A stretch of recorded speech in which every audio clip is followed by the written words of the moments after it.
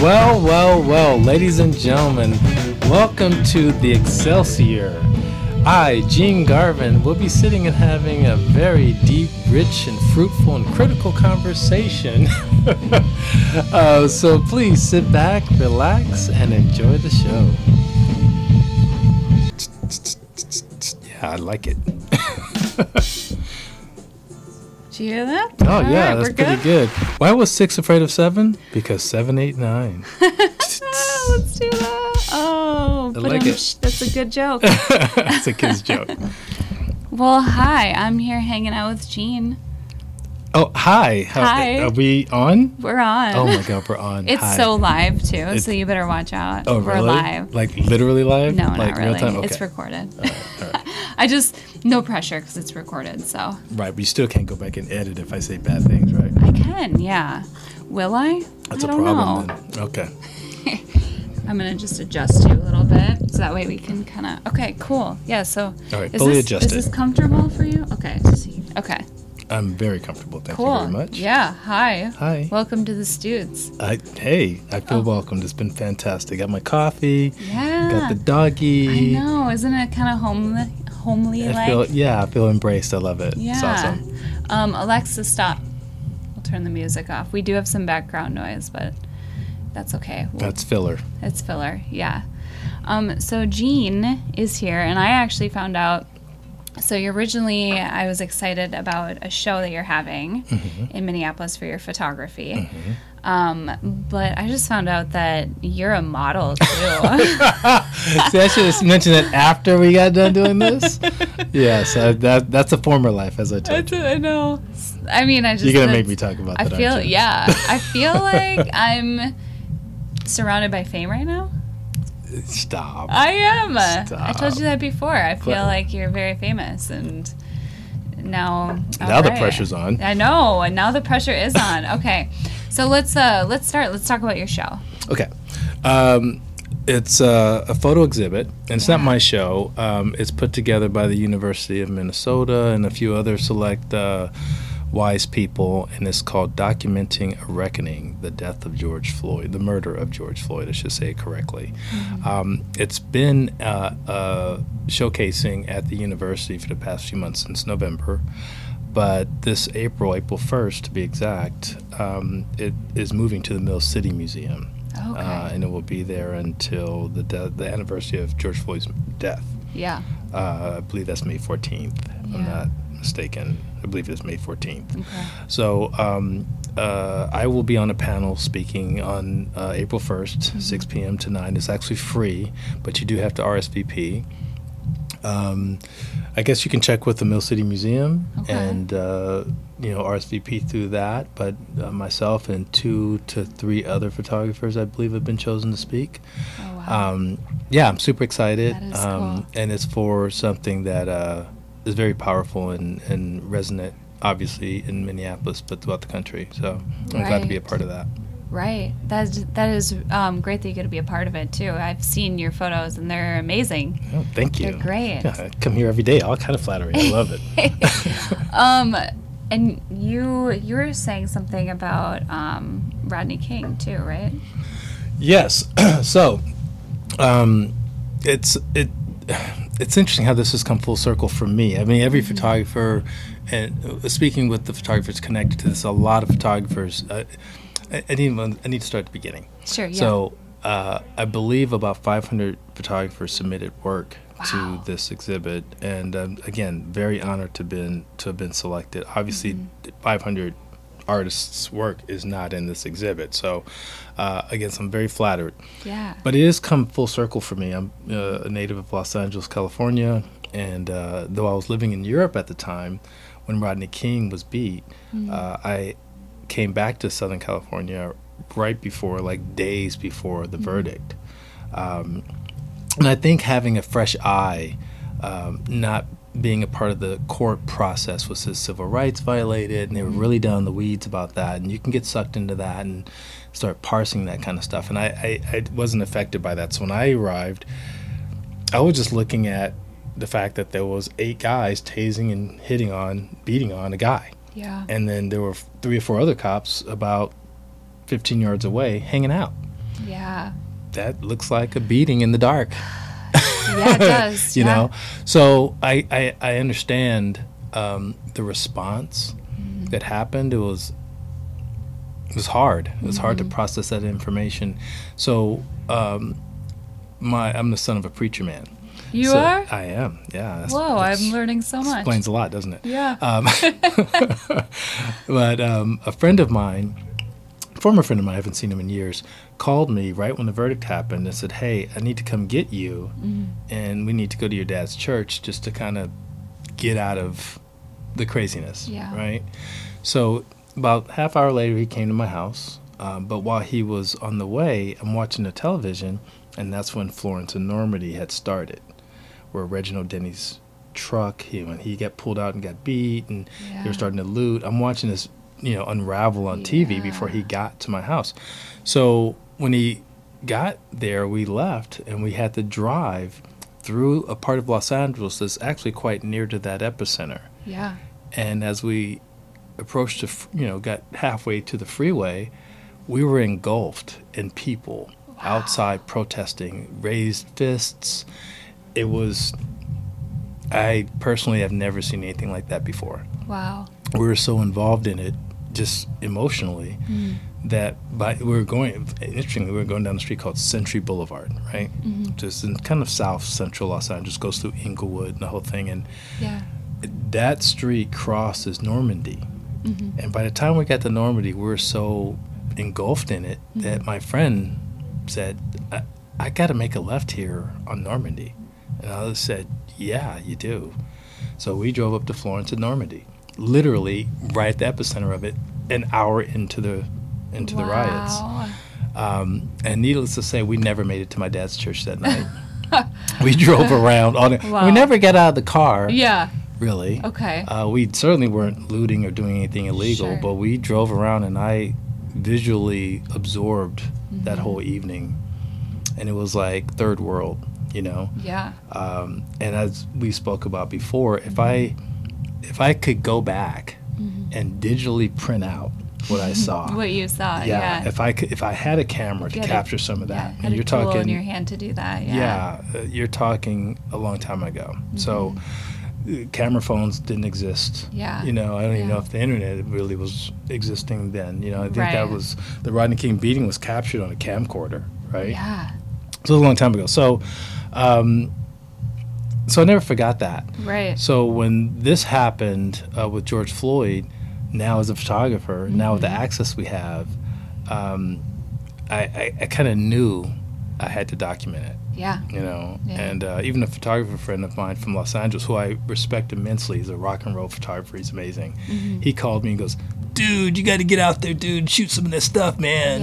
Yeah. And I was like, that was actually the permission I needed, because I was thinking, I think I need to go and document this. And so he was saying it. So I packed up my stuff and I went to the 3rd Precinct first, and Target was being looted. The auto shop that was right there. Yeah, AutoZone. Yeah, AutoZone. Yeah. AutoZone was still standing. None of that stuff had fully been burned down yet. So I just went in the parking lot and was trying to get comfortable and get into, what am I going to shoot? How am I going to capture this? And I didn't really shoot anything. I shot some people coming out of the Target, just like really hard to watch. But I walked over to the 3rd Precinct across the street, and that's where, you had a line of riot cops on the other side of the fence they had built up in the barricade to protect the precinct, and it was surrounded by people protesting. And every now and again, someone would throw a water bottle at the police, and the police would point, and the guy with the tear gas would shoot that off. So I just put myself against the barricade right in front of the police station where they were, and was shooting the crowd and then turning around and shooting the cops, and back and forth. And that's kind of how I got into my rhythm. And then, I noticed, I'm like, there's tear gas, there's flash grenades going off above my head. Yeah. They're very angry people. There's cops dressed like, paratroopers, and a part of me felt like that was some war zone. Oh, right? It totally was. And you could feel you could feel like the heat of it. Like Yeah. at some points, I knew I had to kind of get out of the area because it would get really palpable, right? And it's interesting how you can feel it. You know? gauge. I mean, we're all, Yeah, you know, like where we can somebody feel it, might do You something can feel that the is not energy, going to be really good. Yeah. So I You got to kind really of did be that. on your toes doing that. Eyes on the swivel. Not only are you watching what the cops are doing with the tear gas and flash grenades, but I got camera equipment, right? And it's clearly lawlessness. Like someone gonna really one of these cops gonna really stop a guy from stealing my camera equipment from me? No, absolutely not. So there's that, right? Yeah. And at the same time, you want to capture these moments that you have access to that a lot of photojournalists, a lot of photographers just either would be too afraid, and that's understandable, or they don't have access. And I have to say this as a black man, that night in 1992 during the Rodney King riots, and those 2 days I spent out in the streets during the day, in the morning, in the afternoon, at night shooting, there was a level of safety. It's probably not the right word, but I felt like, okay, I wouldn't get attacked as much. Sure. You know, I had a level of access maybe that others didn't, and I took full advantage of it with with the time that I was shooting. Yeah. But after that exchange with the police and the crowd in front of the precinct I think burned down 2 days later. It only lasted 2 more days, but that was it for me. I was shooting. And I wasn't leaving, and I shot until 2 a.m. Came back the next morning at 8, started shooting what I thought would be the residuals of it and smoke and everything, but it continued. So I was like, whoa. And it went 3-4 days. Yeah, it was a long time. It was. And I ended up with about 8,000 images, which really wasn't a lot compared to the time I spent out there. Well, for 3 days and 8,000 images as a photographer, it's pretty good. You did good. Well, I was trying to be selective. I could probably another $4,000 could have easily been shot if I just was going for it. But I was trying to be somewhat selective. Yeah. So it was revealing how. I want to say something else. Actually, I think this needs to be pointed out. And if I'm going to say this when I'm on the panel on the first, I think it certainly needs to be communicated. Being in both of those experiences, there's been progress. In 1992, it was nothing but people of color rioting or uprising and protesting.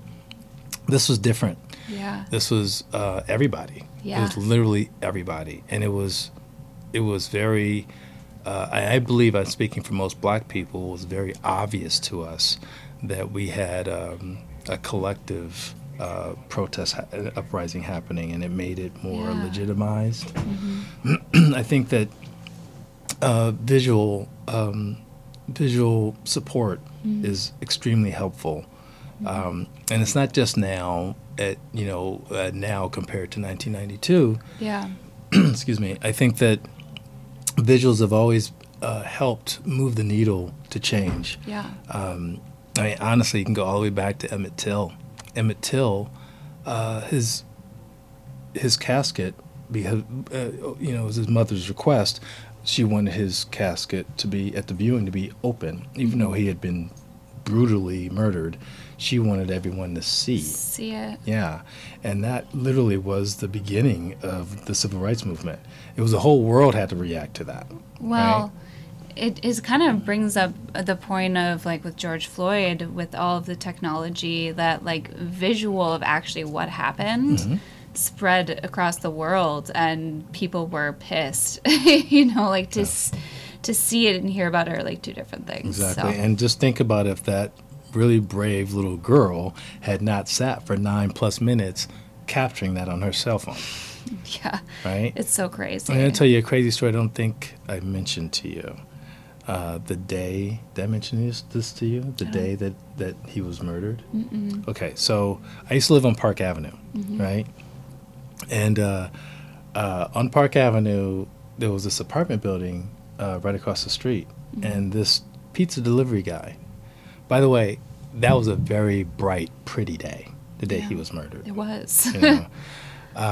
And I'm in the front yard being supportive of my girlfriend's gardening at the time. I wasn't gardening, but I was just being there for support, I guess.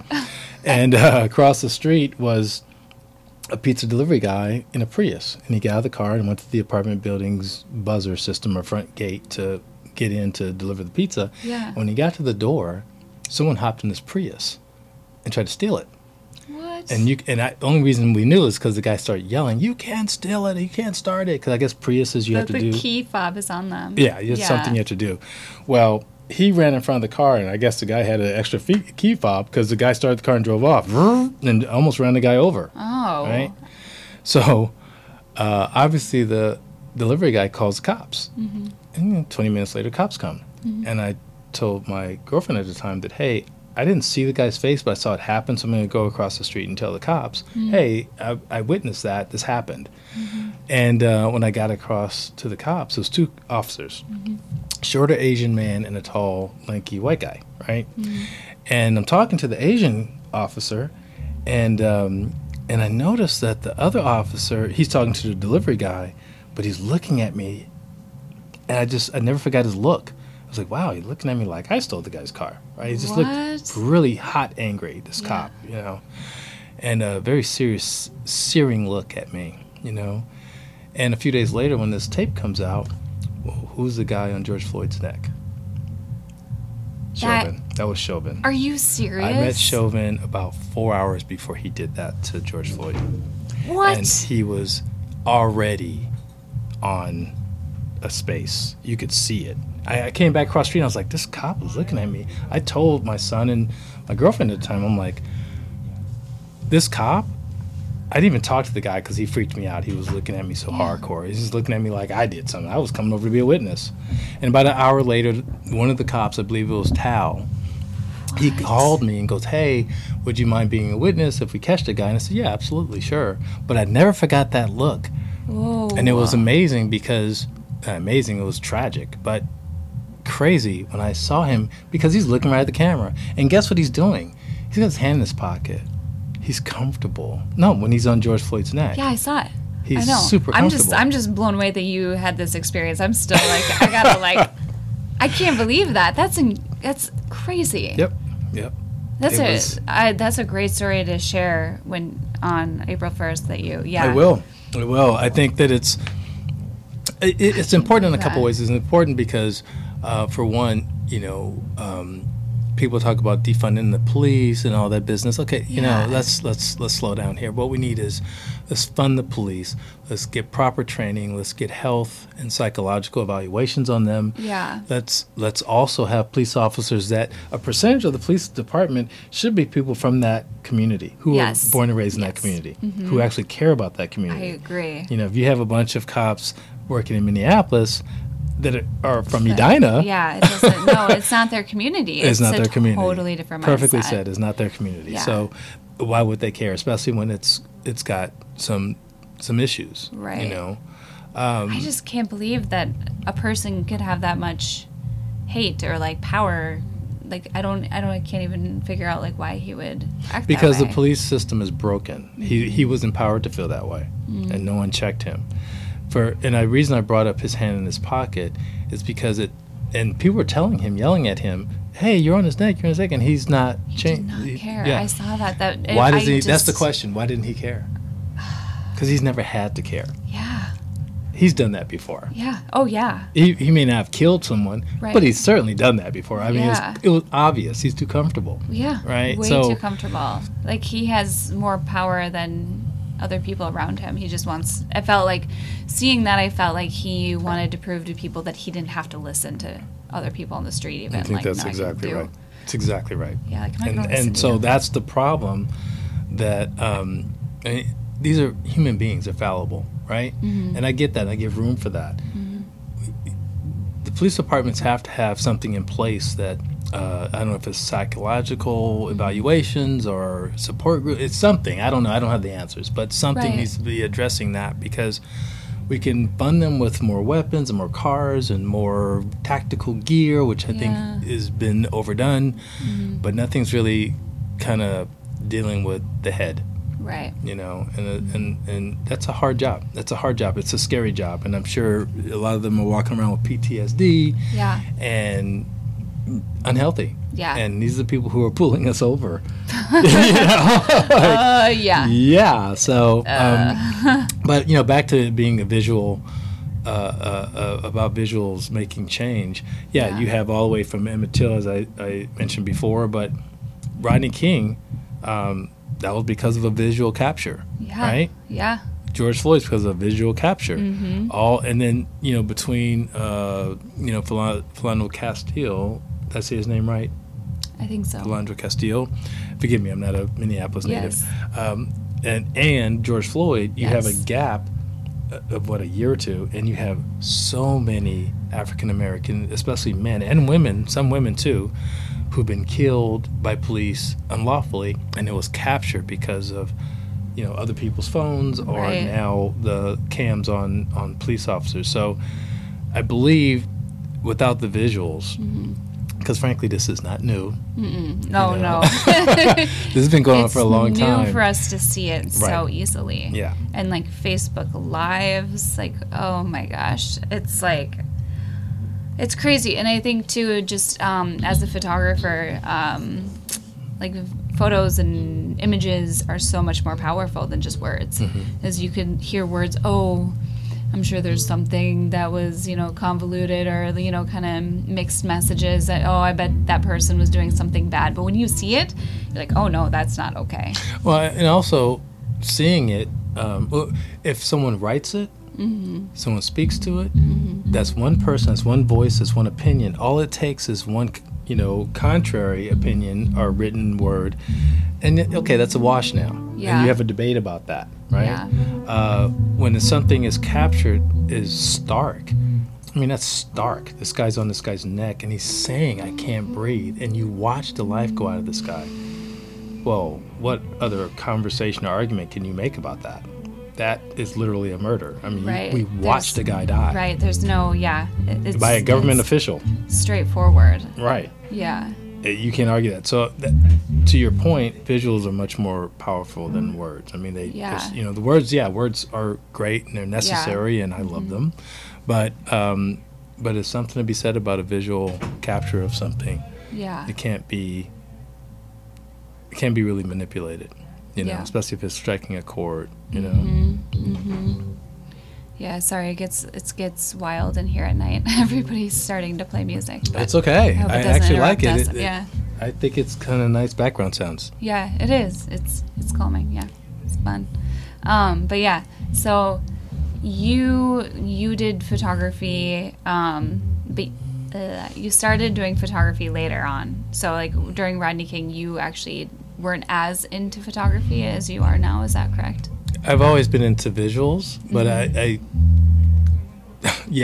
didn't think I'd be a photographer at that time. I mean, you're talking 1992, and I was modeling at the time. I was going to say, you were on the other side of the camera during that time. I had just gotten back from Europe, and my career hadn't even taken off yet, you know, and then it did. And I mean, I look back in hindsight, is it a natural transition? Yeah, of course. Yeah. But during that time, I wasn't thinking about that at all. I mean, I just always you know, me and that friend that night in 1992 were driving down Crenshaw Boulevard, and we got caught at a light. And I remember looking at a liquor store, right, on the inside of it. I could see it from the car. And through the doors, all the way in the back, I could see. It was night. But the reason it caught my eye is because a little flicker of light was in the back of this liquor store. And I could see a guy squatted down, starting a fire.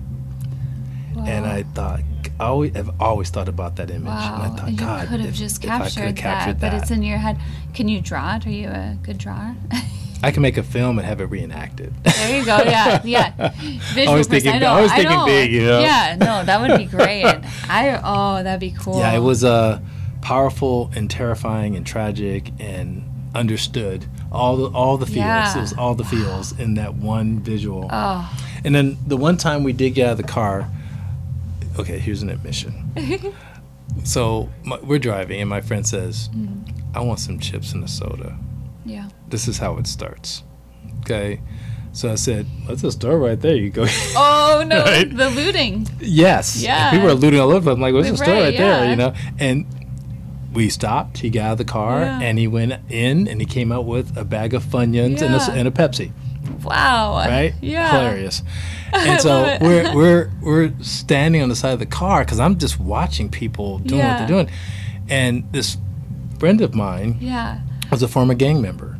Right? Hold on, can I pause the story? Sure. So I'm just getting the feeling that you're kind of a good guy, like being a preacher's son and stuff. Did it feel really uncomfortable for your friend to go do that? Like, did it feel like you were doing something really bad? Yeah, it did. Yeah. But it was okay because there was a lot more bad stuff happening around me. Right. I was like, compared to that, he's throwing a chair through a glass into a furniture store. And we're just getting some Funyuns. Yeah, and I actually don't want anything, Yeah. So you technically you didn't even loot. It was your friend. No, I who didn't. Did it. But I was. Yeah, but I was with the guy who looted. Right. Yeah. Technically. But, anyway, sorry. I was just curious. No, that's a good question. At the tender age of 22, I felt shame for my culture. I felt embarrassment and sadness that we were tearing up our community. Would I want them to tear up someone else's community? No. But I certainly would want us tearing up our own community, and we tend to do that when we riot. And I get and I agree with what Martin Luther King said. He said the riot is the language of the unheard. Yeah. But when you tear your own community up, what are you really? How are you moving the needle? So that's not something I think is wise. But the reason I brought that up about my friend taking stuff out of the store, is when he came back to the car. This guy's a former gang member, right? And he was hanging out with me because he's like, "Oh, you go to these cool model parties, and you're not involved in this stuff. I need to hang out with you." I'm like, "Yeah, you need to get out of that. Why don't you come hang out with me?" So he would come and hang out and run with me whenever he wanted to, and I was open to that. Yeah. But he was in a gang called Pyrus, which are Bloods, right? So he had tattooed on his arm. So he's like a known guy in this gang, right? These two guys run up to us and they say, "Hey, cuz, we're going over here to the Crenshaw swap meet," I think they said. "We're going to swap meet and get some stuff," right? Yeah. And my friend said, "Well, check this out, Blood. We're not going to do that. We're just going to get to come back in the car and drive." When he said Blood, I said, "Oh, my God. Oh my God. gosh. Oh, my God. Here we go." But it wasn't about that night. Yeah. And I always look back at that and go, you cannot tell me black people cannot get along, because he had two rival gangs. Yeah. And they're both saying it in their language. Not an issue tonight. Not tonight. Oh my gosh, right. Which is kind of beautiful. It was beautiful and powerful. Yeah. But also it told me that we can be better. Yeah. Right? And that's what I started telling him. Like, look at this. Now, there's your rival gang member. You guys would be shooting at each other last week, and now you would go loot together. Look at that. So we need to stop. Right? Yeah. Because look how powerful we can be if we combine things, but if we were doing it in a positive way. Not tearing up our communities, but doing something positive for our communities, we can collectively come together. You can't tell me we cannot do that. Yeah, right? Exactly. I want to tell a little offshoot story about riots, because rioting actually has a real spot for me, right? Yeah, a real thematic chord. It's hard to see that. A lot of people don't know this, but when Dr. Martin Luther King was killed in Memphis, Tennessee, right? He had went down there a few weeks prior to do a march, right? And I believe it was SNCC, another group, a student group, African American student group, had coordinated when at the end of that march, it was like a kind of a downtown street where it ended at, that they would create a problem because they were kind of not really down with the, peaceful protest stuff. So at the end of his march, they decided they were going to break out windows and cause a problem, and it caused a little bit of a mini riot. Yeah. Well, people pounced on that and said, well, see, King can't do it. Look at it. He brings violence, right? Yeah. So King came down to Memphis again. It's in Memphis or Birmingham, Alabama. Oh, my God. Where was he murdered? I have to do my research. In any event, he Oh, no worries. he came down there again to do a second march to prove that he could do a peaceful march. Yeah. And that's when he was killed.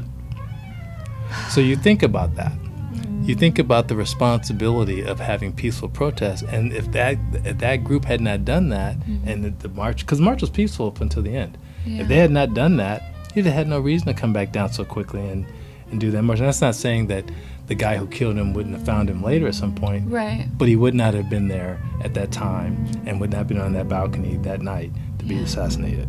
So that's what I always think about that when I see rioting, and like, we should learn from the history of rioting that it doesn't produce anything for us but more problems, Yeah, I agree. I do agree with that. With the idea of rioting is, I mean, people are angry and they have the right to be upset.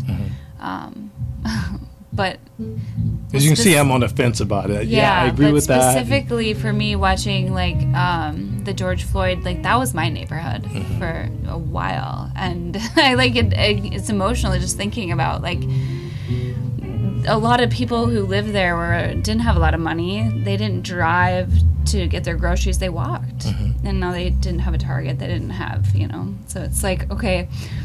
It's just hard to see, We have Standish and Powderhorn. Those are...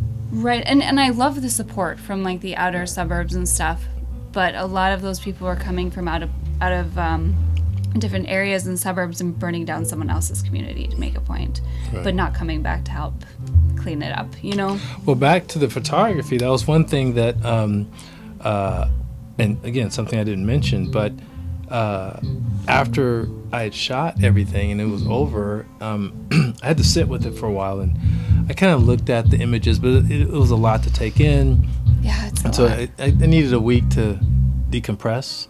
But as I started taking chunks and looking at all the material, there was the images. There was one thing that kept popping up, and it was a hammer and sickle, the Russian emblem of the USSR. Oh, yes. And it was a theme of it in all my photography, all the images.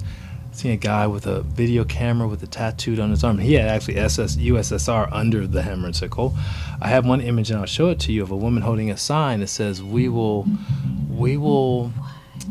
do something everywhere." I can't remember the exact words, but I know she spelled everywhere wrong, left the H out. But in the corner of the billboard thing, that sign, it has a hammer and sickle. And I kept seeing people holding things with a hammer and sickle, and it was just a consistent thing throughout the images. And so you have that. You stick a pin in that. Yeah. You have these, white militia groups who, I have images of guys, out there that are wearing helmets, and they're wearing, tactical gear, but on the low, right? Why are you wearing all that stuff? Why? Right. Who are you? This is a young kid. You look like he's 26. What are you wearing all this stuff for, right? And they're not there to protest. No, or they're there to destroy. Yeah, they're provocateurs. Yeah, right? Yeah. And they were certainly there. I saw cars with plates that were out of state. Yeah. Cars without plates. Driving down the streets 4:35 in the morning. Oh, yeah. What are you doing? And I believe there's people out there that just flock to riots and stuff too. So when they see an opportunity, and it's kind of creepy. There was one guy who had a mask on, hat pulled down. You could barely see his eyes. He was very covered up. Wow. And he was standing behind a little mini barricade and throwing things at the police at the corner of Lake and Minnehaha, where the police station is, the third precinct. And I squatted down kind of, a few feet away from him and was photographing him. And he didn't know it. And he looked over at me at one point, and I said, "Hey, can you pull your thing down, your mask down?" He said, "No." He looked away, and I said, "Why?" And so usually I don't engage, right? Yeah.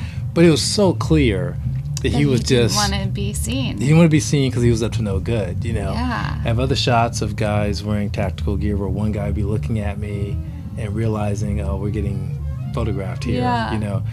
And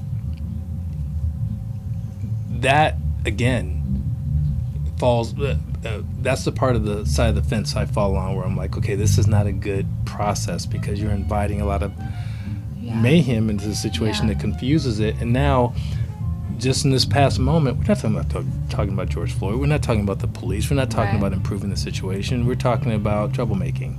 And looting and seeing an opportunity. Right. Like, I have because I'm a photographer, I did have a lot of friends that are like, come on, we're all going down there and stuff, but I don't know what it was. I personally couldn't see that. Like, I didn't want to be there for it, but I came during the day and like saw the cleanup and like all the help and stuff, because that's where my like heart is, and I'm not against anyone doing that. And I know I could have gotten like some great photos, but emotionally I couldn't. There was some. I did come the last day along Minnehaha. There was a one building, I believe it was a library or a privately owned small business. It looked like maybe a bookstore library. And I came back and it was completely burned down. And the owners were out front. And they had just thrown a bouquet of flowers into the rubble, you know. And it was beautiful photographs, you know. I love that. But it was tragic. You know, they lost their business. Yeah, you know. a lot of small businesses did too, And it was... Yeah, I mean, a lot. And my post office got burnt down, the one that I always use. That sucks. Convenience is paramount. Yeah, so that falls into that category of... It's just weird to think, like, really you're wise. there every day, and then all of a sudden it's like, oh, it's not there anymore. It got burnt down. Okay, crazy. It's so close to home. It is home, you know? It's so wild. I was living on Park Avenue at the time, and it was around the corner. You know, Park Avenue and Chicago run parallel. And I was maybe about a mile north of Lake Boulevard. Yeah. Right. So there's a Church's Chicken on Chicago, a little bit above Lake, that got burned down. I could walk there. You could smell it, right? Yeah. So I was actually kind of worried. I'm like, oh no, embers float over here. You know, it gets too windy. Right. You know, it was very, very close. Yeah. You know. In Los Angeles in 1992, again, I could drive to Long Beach. I could drive Orange County and, you know, go be with family and friends. Yeah. But this was really where I lived. It was like where obviously I'm not from here, I moved here, but I was right in the middle of it. Right. You know? So when I wasn't shooting, I didn't sleep really for a week. I mean, when I wasn't shooting, I'd be on my stoop until light, because there was so much nefarious business going on that had nothing to do with supporting George Floyd. Right. It was just, you know. And I do think that everybody who lives in the area were definitely on edge for that whole time, because, I mean, I didn't sleep either. And a lot of people just, like a lot of my friends stood outside with hoses and like ready to like put out a fire. It's like, how can you, it's hard to sleep when it's, all of that is happening. Yeah. But, you know, and then to bring it back to photography, there's I don't know. I think that capturing those things, even those things, are important because people see that. Yeah. Right? It's like the guy with the stick wearing all black that was breaking out the windows in the AutoZone, and people were following him like, hey, who are you? You know? Right? If that wasn't captured, he'd just been some guy. Yeah. Right? Someone actually captured that. And I don't know if as a result, if he was captured. Yeah. But I think he may have been. I'm not sure. Yeah, I don't know whatever happened to that guy. I know, right? Do we know? I hope he, you know, is being dealt with by law enforcement. So, right.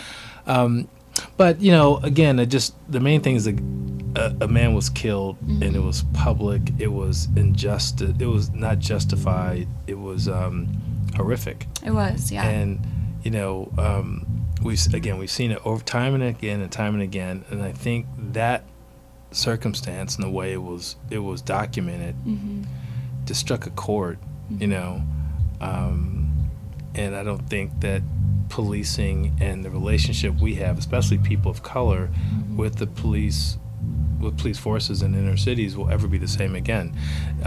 It was not good already, but I think this was a pivotal change, and if police forces don't do something drastically different, I think it's going to just be exacerbated. I truly believe a percentage of the police force should be from the community in which that police department is located. I totally agree with that. And that's a great fix. It just doesn't make sense why, you're policing a different area. You don't have no emotional connection to it. Right, you exactly. Don't care. Exactly. Yeah. That's why Russians shouldn't try to police Ukrainians. Right. It's not it's not theirs. Yeah, exactly. Right? Yes. You're connected by the land, but it's not yours, man. Yeah. What are you doing? Yeah. What are you doing? Yeah. So when I've been pulled over by police before, I've been made to get out of the car. I've had cops announce to the other cop, looking for product, and take a razor blade and cut my seats. Pull the stuffing out. You serious? I'm like a 18, 19-year-old kid. I'm coming back from the movies. Why are you cutting my car up? And now your seats are cut up. And now my seats are cut up, yeah. Ugh. So cops do stuff like that. But guess what? If it had been documented, I'd have recourse. Right. But I didn't. Right. How many times has that happened? That's my whole point, is that, really capturing things changes things. You have, if you can't get it in the legal system, you can get it through public opinion visually. And that's the only thing. That's the only thing that's changed things. Yeah, people have to be held accountable for their actions now, it feels like. Yeah. Hopefully. Yeah, hopefully. Do you think that with everybody having cell phones and able to take video and photo, it can get out of control at some point? The pendulum swings. Yeah, maybe. But it'll come back to center. Yeah. I think it's doing more good than bad, personally. Oh, by far. Yeah, by far. Yeah. Not only is it done good in terms of holding people accountable, and that's a great thing, it also has been a good deterrent. Cops know, or people know, if I do this, someone might be filming it somewhere, and I don't know if cameras everywhere. There's cameras everywhere. So, it does, I think it's served as a great deterrent. I would love to see a stat. Yeah. See, police brutality, how that's kind of altered since George Floyd, or if it has or not. Yeah. How will we find that data? Yeah, I don't know. The internet? I'm trying to keep the serious face with that one, but I guess I should answer my own question. I mean, that's the only thing I can think of. But what do I know? I don't really have. I feel dumb saying that, but isn't that all we have for research nowadays? Oh my God. I feel I'm so scared of that. Everything on the internet is true, right? Yeah, but that's the part that's scary, is that now that they have your trust, they can do whatever they want. Oh, we're getting into a whole other thing. I mean, you can go to Twitter and Facebook and look at some of those chat threads, and people are getting all their information off the internet. Yeah. Wow, really? You think that? Okay. Yeah. But, and again, with that, it's hard to know with the police brutality, because are the stats going to be altered, or what is not going to be released? You know what I mean? Exactly. So it's hard to even know. Or is there a police brutality that has not been recorded? I bet stuff happens all the time. Stuff has happened all the time. It has, and it does, and it is, unfortunately. And it will unfortunately continue, right? Yeah. But the best we can do, again, to your point, is document it. Yeah. You got a cell phone, I mean, you're taking pictures of yourself all the time. Yeah. Right? Turn the camera around. Capture some things that and also could be beneficial. Maybe people should start looking around. Maybe be aware of what's going on. Sometimes I just feel it freaks me out being too much on your phone. Should be, I don't know. I have an 18-year-old son. We have this conversation quite often. Yeah. And that's just that generation. His generation, they grew up with PlayStation and Apple phones. My generation did not. Yeah. We had tennis on Nintendo, and it was very slow. Yeah. and we didn't have the internet when we were born. Yeah. We didn't have cell phones when we were born, right? Yeah. I didn't have a cell phone until I was a young adult. Yeah. Right? So my foundation is already established of go outside and play all day long. Just come back before the street lights come on. Oh, yeah. Go figure it out. I did that. That was great. Or my sister and I, when we were in the house, okay, you got to get from this side of the house to this side of the house. Yeah. And you can't step on the floor. You create games and stuff, and it's And what does fun. that do for your imagination and your developmental skills, right?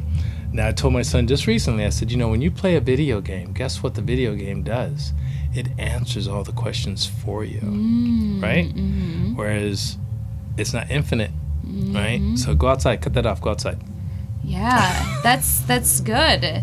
So he got to experience that part. You pushed him to go outside younger. Yep, summer camps and we traveled a lot. There was times where I said, let's put the video game thing away for a while. Yeah. I always use an excuse. Oh, you don't have a A in his class.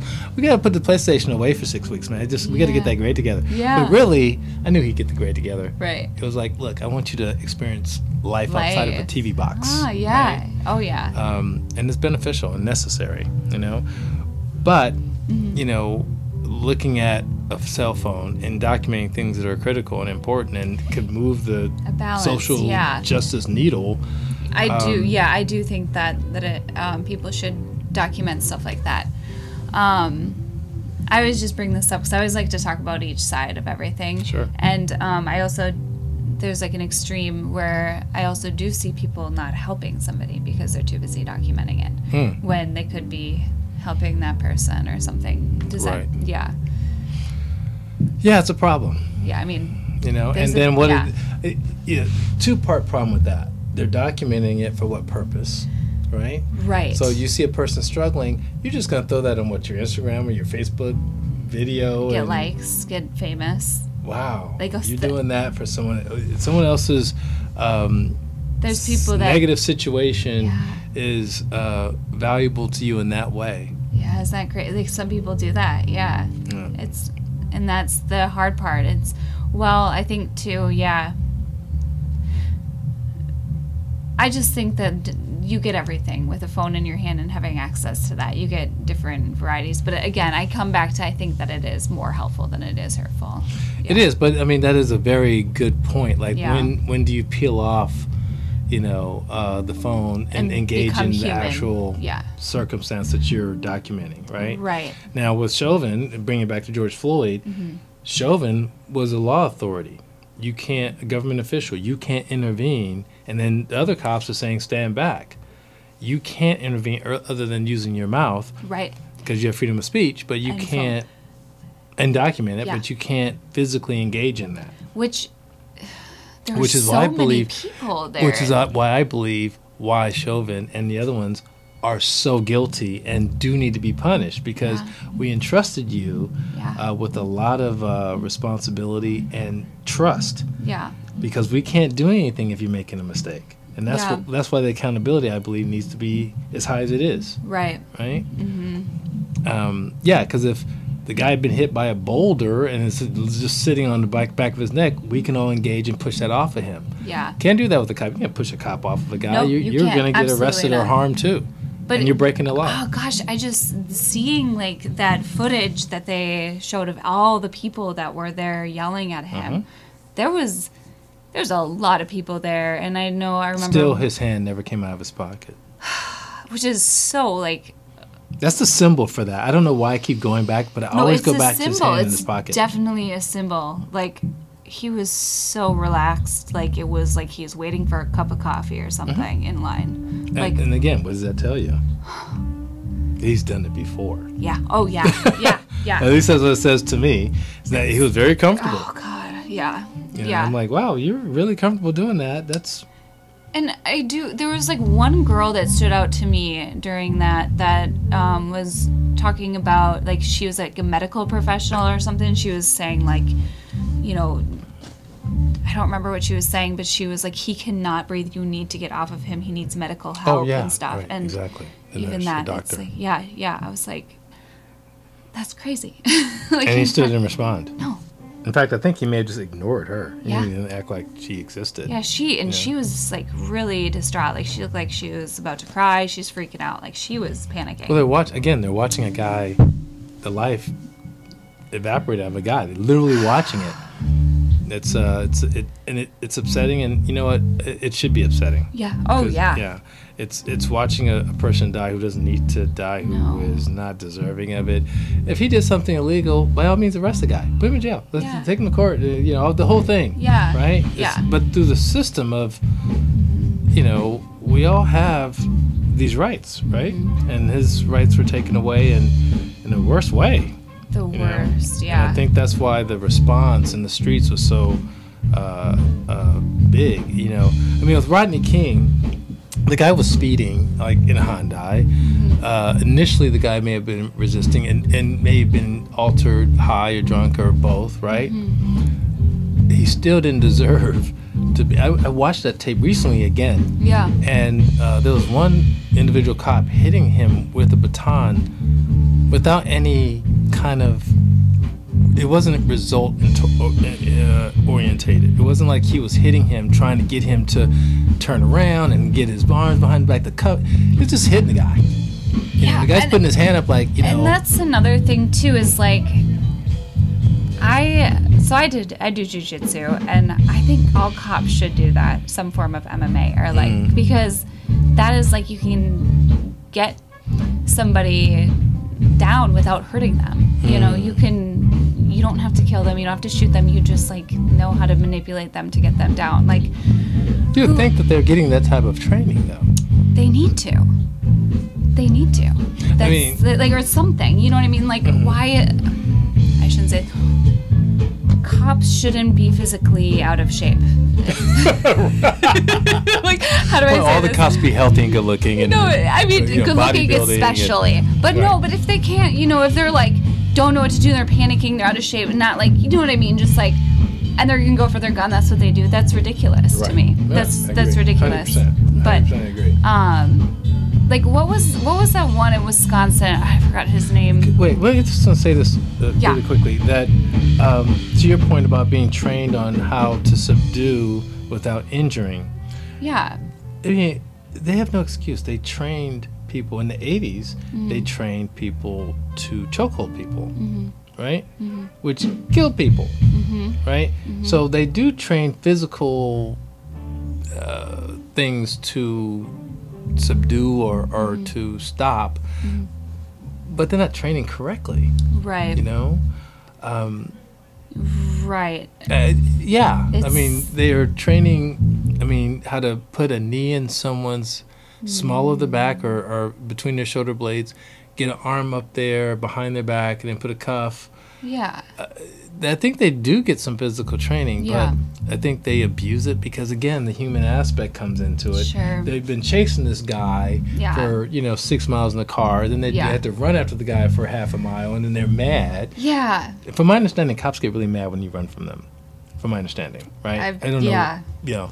But, there's a human aspect to it where a guy gets pissed off. And then the anger takes over. And they don't even know who they are anymore, I feel like. Right. Yeah. And they don't even see the person that they're attacking anymore either. Yeah, it's almost very, like, animalistic. And right. Yeah. So I think that core space is what they need to start psychologically need to start working with, because, and it's not easy, I concede. Yeah. It's a tough job, I concede that too. Yeah. But we know this. So since we know this, don't be getting people to giving them that job that aren't right in the head.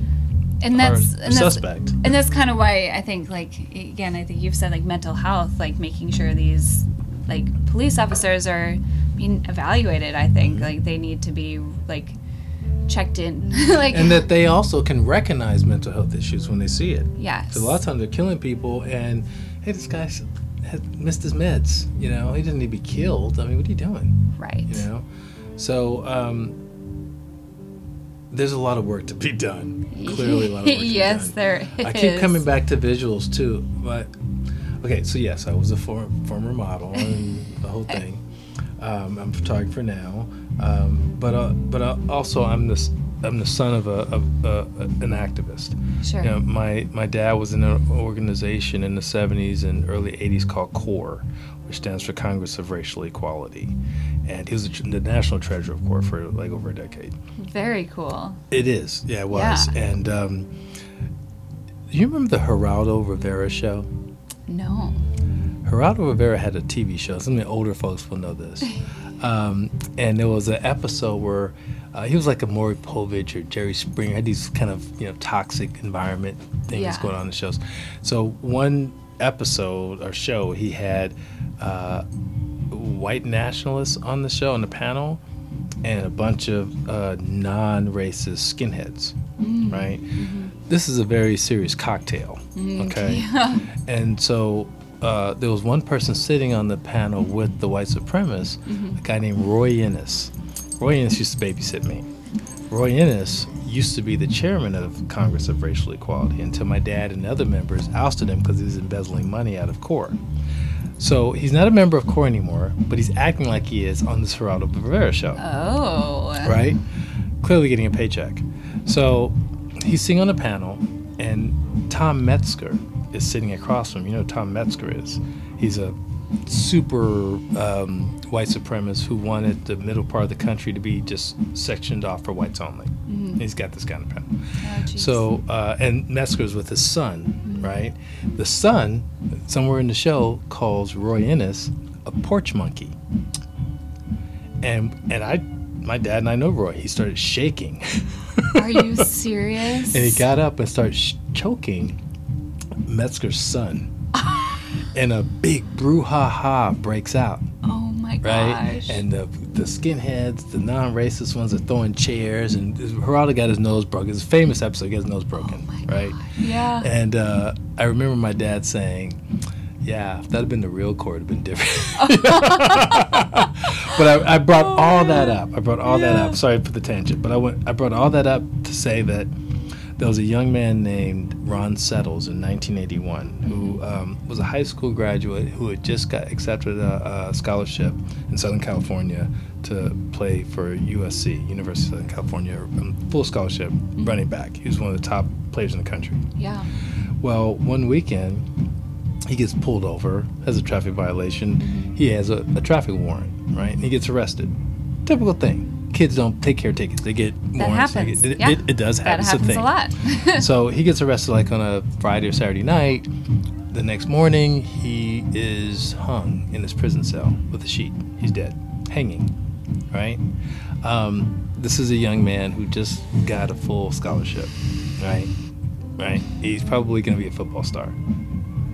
Not the profile that kills themselves. It's a traffic warrant. He's going to be out on Monday once he pays the fine or sees the judge, whatever. He's just there for a day and a half. Not tops. a big deal, yeah. Not a big deal, right? So my dad led a march. This is in Signal Hill, Long Beach, right? He led a march to that police station where he was killed, right? Yeah. And if you Google it, you can find some stuff on it. But I say that because not a lot of people know about that circumstance because it was never visually documented, right? Yeah. So again, the difference between, and that would be something that is just as powerful as the George Floyd murder, because it's a young man with all this bright future in front of him, whose life is taken from him. That's terrible. And they tried to say that it was a suicide. Yeah, and they got away with saying that it was a suicide. No one's ever been held accountable for that. That's disgusting. That's, but, you know, you think about how many times that's happened. Right. Where it didn't even get a march. No. You know? Yeah. Or we don't even know about it. We don't know about it. Right. So it's been a regular thing that occurrence has happened because there's so much comfortability in doing it repeatedly. So when we start finding out about it and phones start coming into play, all of a sudden it's a rash of it. Yeah. The list of African American people who've been killed by cops while they're, on a traffic stop or what have you. Yeah. It's just exploded. It's disgusting. But it didn't explode. The explosion was the documentation of it. Yeah. Yes, going exactly. on. Like, well, why is this happening all of a sudden? It's like, no, it's not. Like, unfortunately, it's just now being documented, which it's disgusting. It is so gross that we even have to, like, deal with that. But now that we do have the technology to present it to the world and say, look, there's a problem, that hopefully there'll be some change. But it's been a crisis, actually. Yeah. Right? So I think that, and again, I'm going to do some research between now and April 1st to find out, see if I can find out what the level of these circumstances are now. Don't hear about them much anymore. There's one recently just heard about, but there was a time, I think right up before the George Floyd, it was seemed like once a month. Yeah. Or once a week. I was like, oh my God, guy's running. He's shooting him in the back. Or this woman's sleeping in her bedroom. What? Yeah, What it the was heck? insane. It was like another, like, what? It was constant. It was constant. It was constant. Well, and that's the thing too. There were there was one in Wisconsin, and I can't remember the name of him, but he was running out of a car, and the cops couldn't catch him, so they just shot him. And that, I think, is the one that I was like, I could catch that guy. You know, like, I didn't, like, it's just like, again, with the jujitsu and like doing just my, like, any sort of like martial arts, or like being able to like safely take somebody down instead of killing them or using a weapon. Who's the kid that killed north of here? Young guy, light-skinned kid. I don't. I'm so bad at the names, but the one who got shot by the woman who thought she had a taser. Is that? Yeah. Yeah. Here's a problem. He's running, right? Well, he's like 18, 19 years old. He's got a kid. His mom's on the phone. He lives in the neighborhood. Run. Where you gonna go? Right. Like, Thank where you going? Yes. Thank you. Go ahead and run. You just add in charges. Let him run. Yeah. We know where he lives. Yeah. Exactly. Like, he's not going anywhere. Let him run. You don't need to tase a kid. You don't need to shoot him up. And none of that stuff. I know. He ain't going anywhere. Where are you going to go? He going to go to Mexico? Mom's house. Canada? He's going to mom's house. He's going to go run over his friend's house for a day or so. Yeah, maybe. He's going to bring his butt back home eventually. You'll pick him up. Yeah. Thank you. Yeah. That one is so Easy. emotional. It's like, That's easy, it's like though. a child. It's a child. But I think we don't give young black men that patience, right?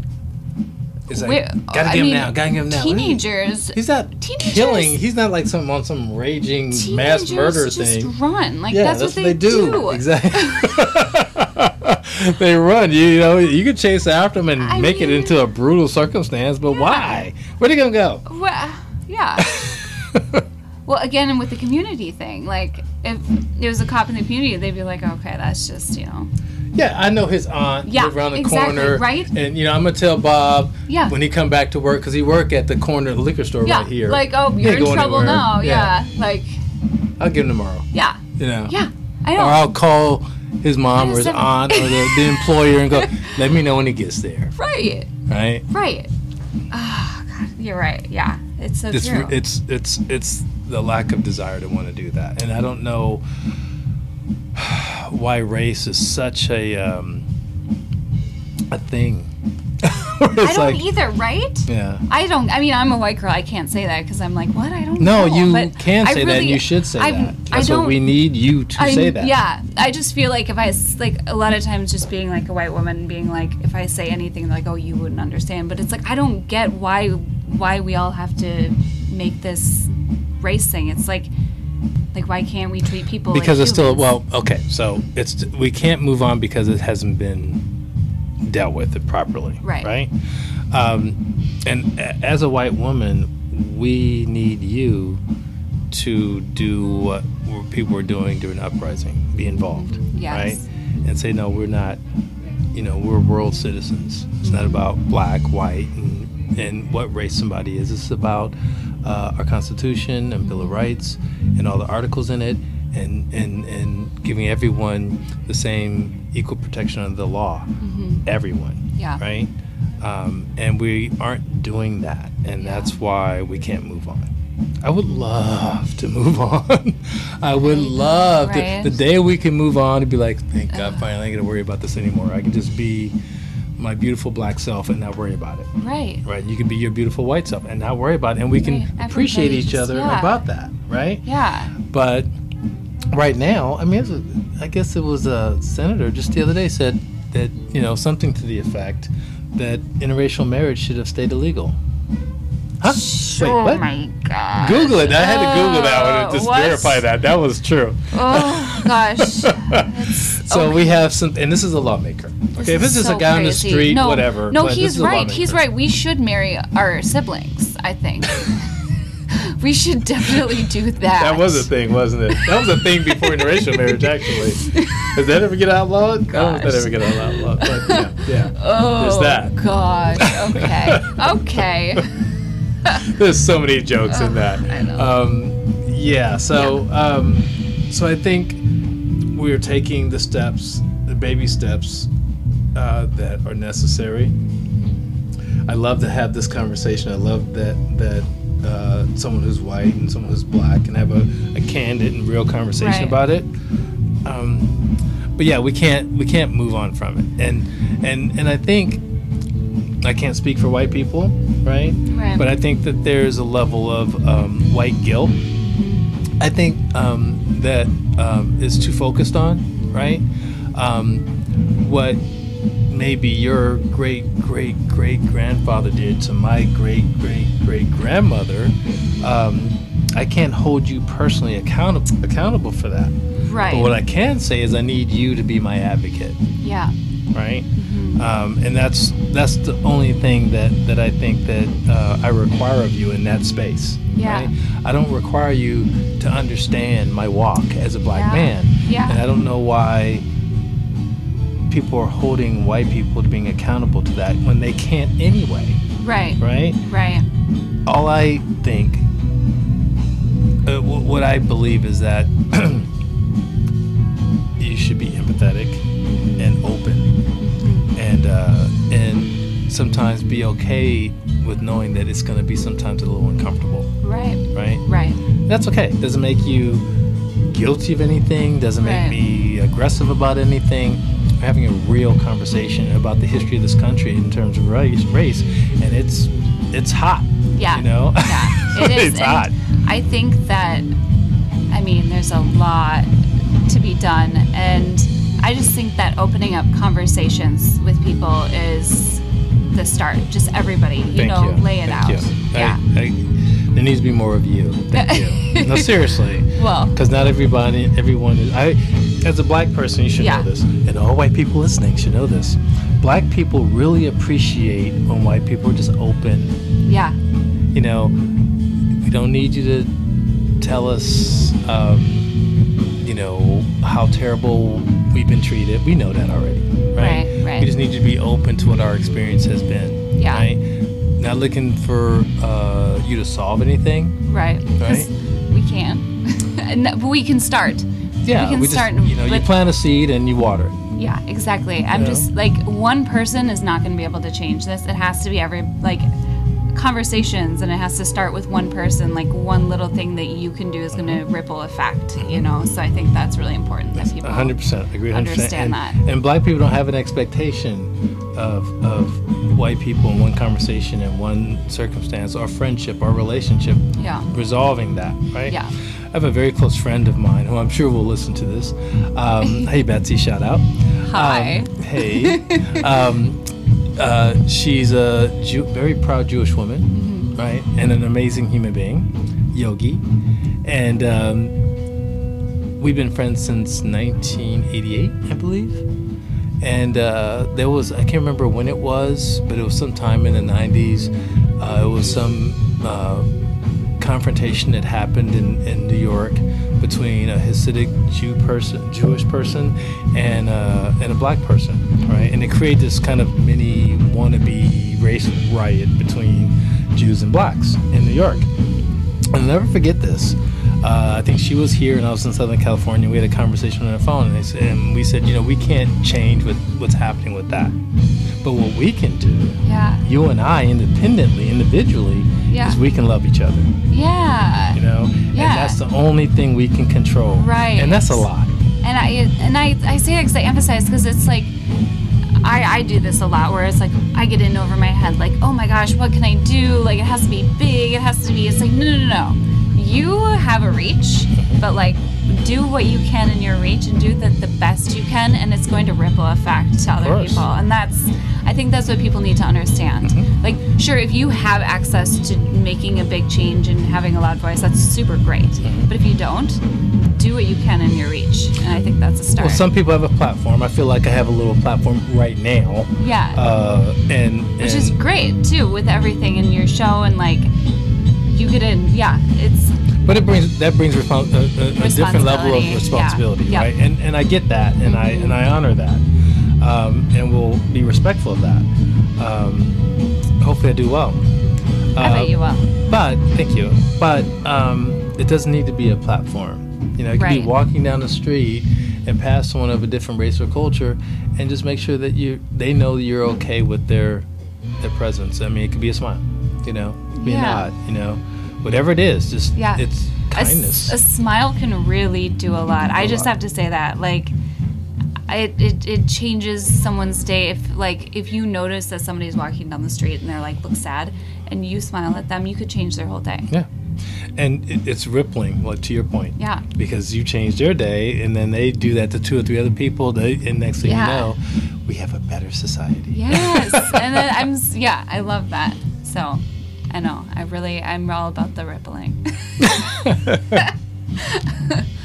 No, this was a really good conversation, and I'm really glad that you're here and we're able to talk about this. I'm happy to be here. I could talk to you for another hour, but Well, we are. I'm just gonna switch it. I just have to switch it up. okay. So now we're gonna talk about your modeling career, Oh, no. and also your other job too. Your what you do now. Yeah, I'm a store manager. We'll talk about that first. I'm a store manager at Psycho Bunny. Yeah. And I like Psycho Bunny. This stuff is cool. Yeah, it's a really cool, hip, edgy, but premium brand. Yeah. And they started off as a golf brand, right? Oh, I can see that. Back in 2005, and they actually sponsored a PGA Tour player. And then, they specialized in polos, but they were rivaling Lacoste and polo, so all Pima cottons and Egyptian cottons, really well-made premium stuff, which justifies the price point. But they branched out into tracksuits and cool. printed T-shirts and like my hoodie that I have on right now. Yeah.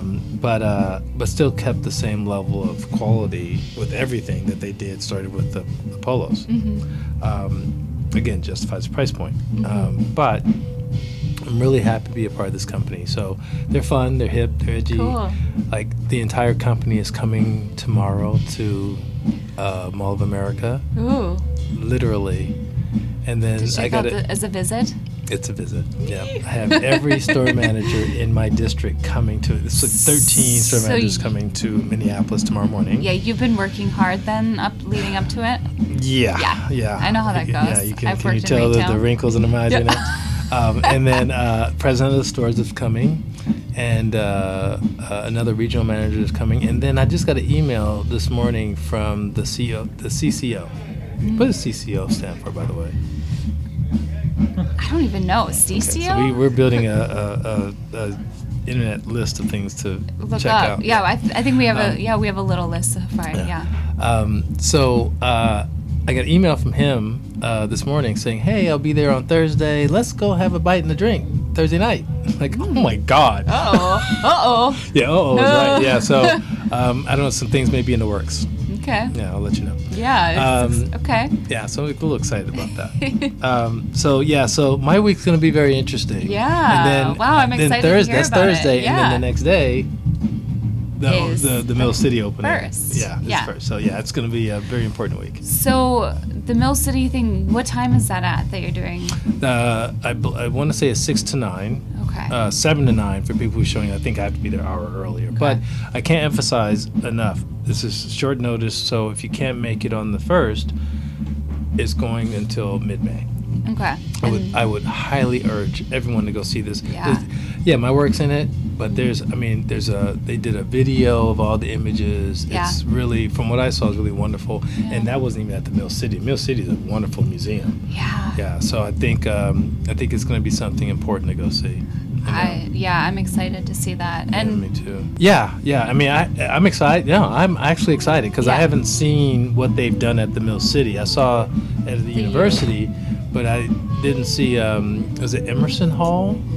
That's where it was. Okay. I think it's called Emerson Hall. But I've been in the Mill City a few times, and I love that museum. It's got an organic feel to it, so I'm kind of curious as to how they're going to lay it out there. Yeah. I wonder, do you know where in the Mill City it's going to be at? Because, okay. Where inside the museum? No, I do not.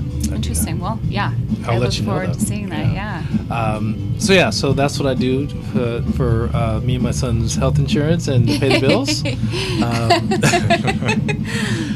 But yeah, I have a pretty extensive retail background career. I've done that. Yeah, for and the I last decade. didn't know that.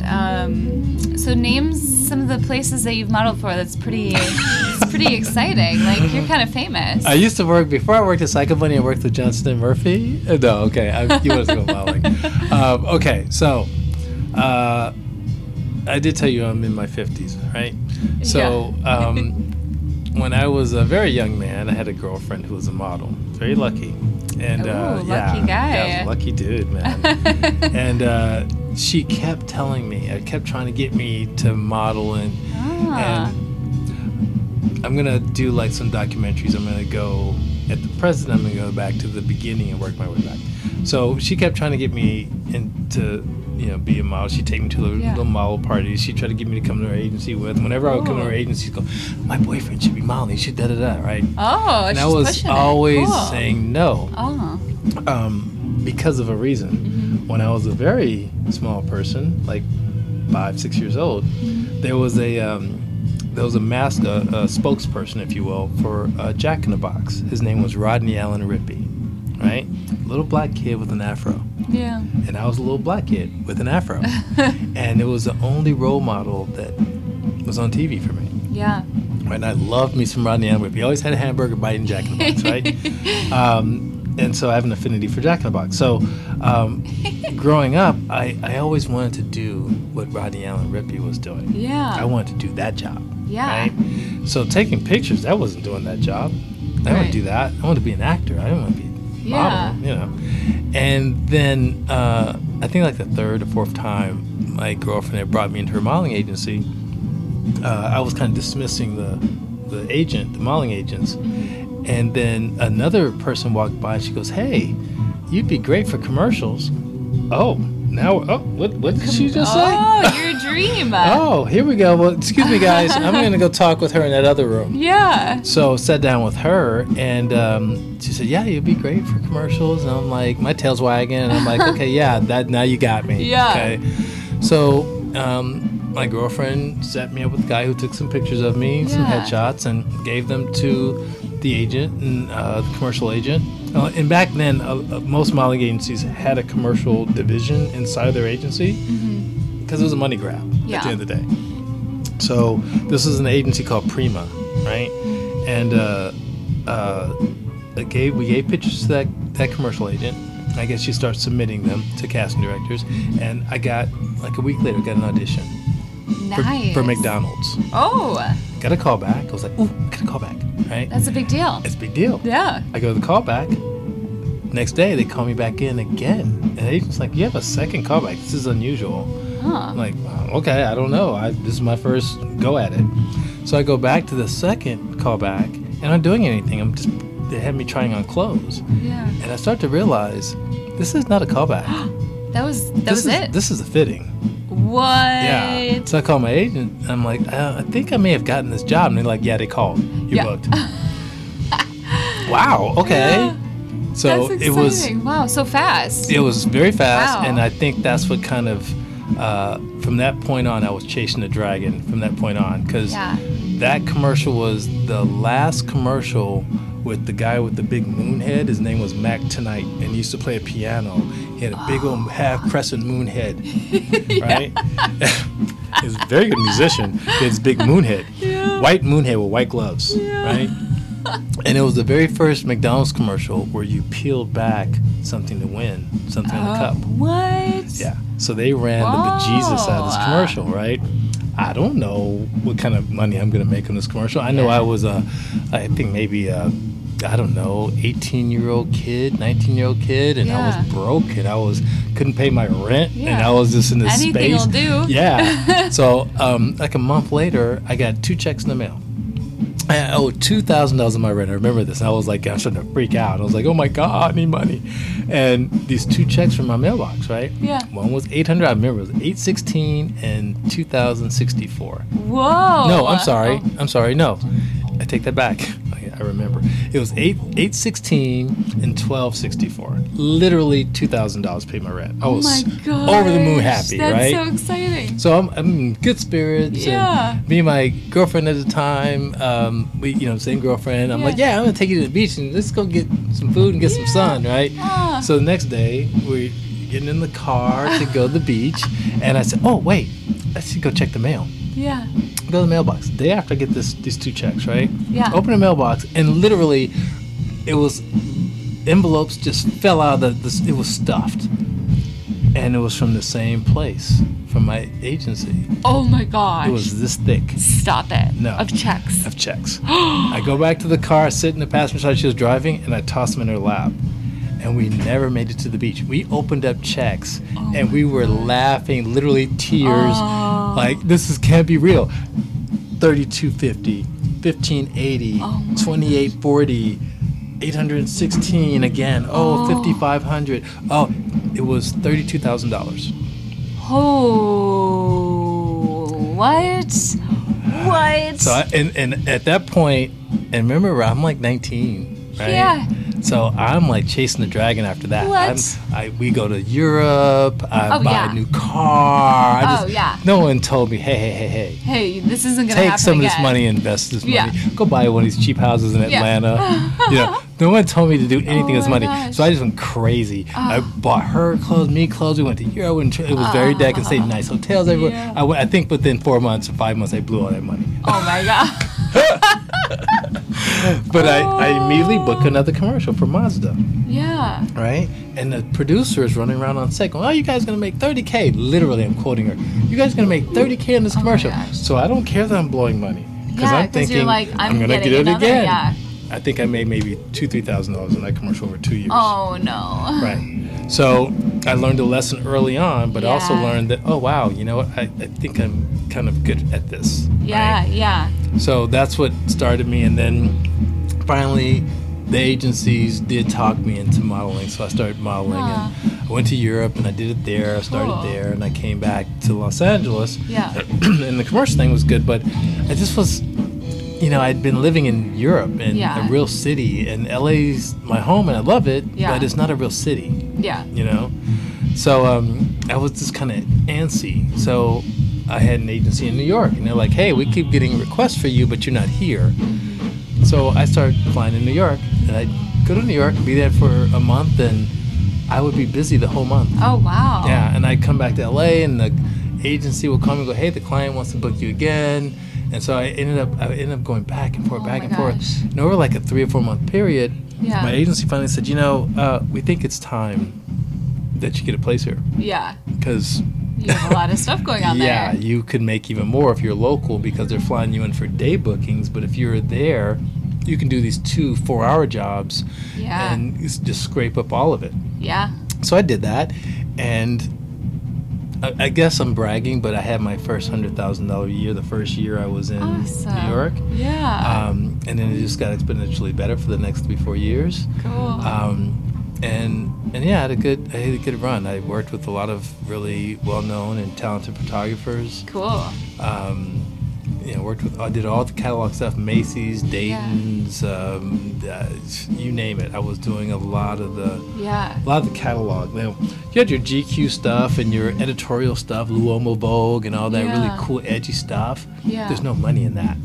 Beautiful photography, beautiful stuff. Really? But no money. Interesting. Yeah, especially if I would avoid doing jobs that, this client is out of Italy. Yeah. They're coming here to shoot, and they're beautiful stuff. They're shooting. Yeah. Then they're going back to Italy. Good luck getting paid. Yeah. Right?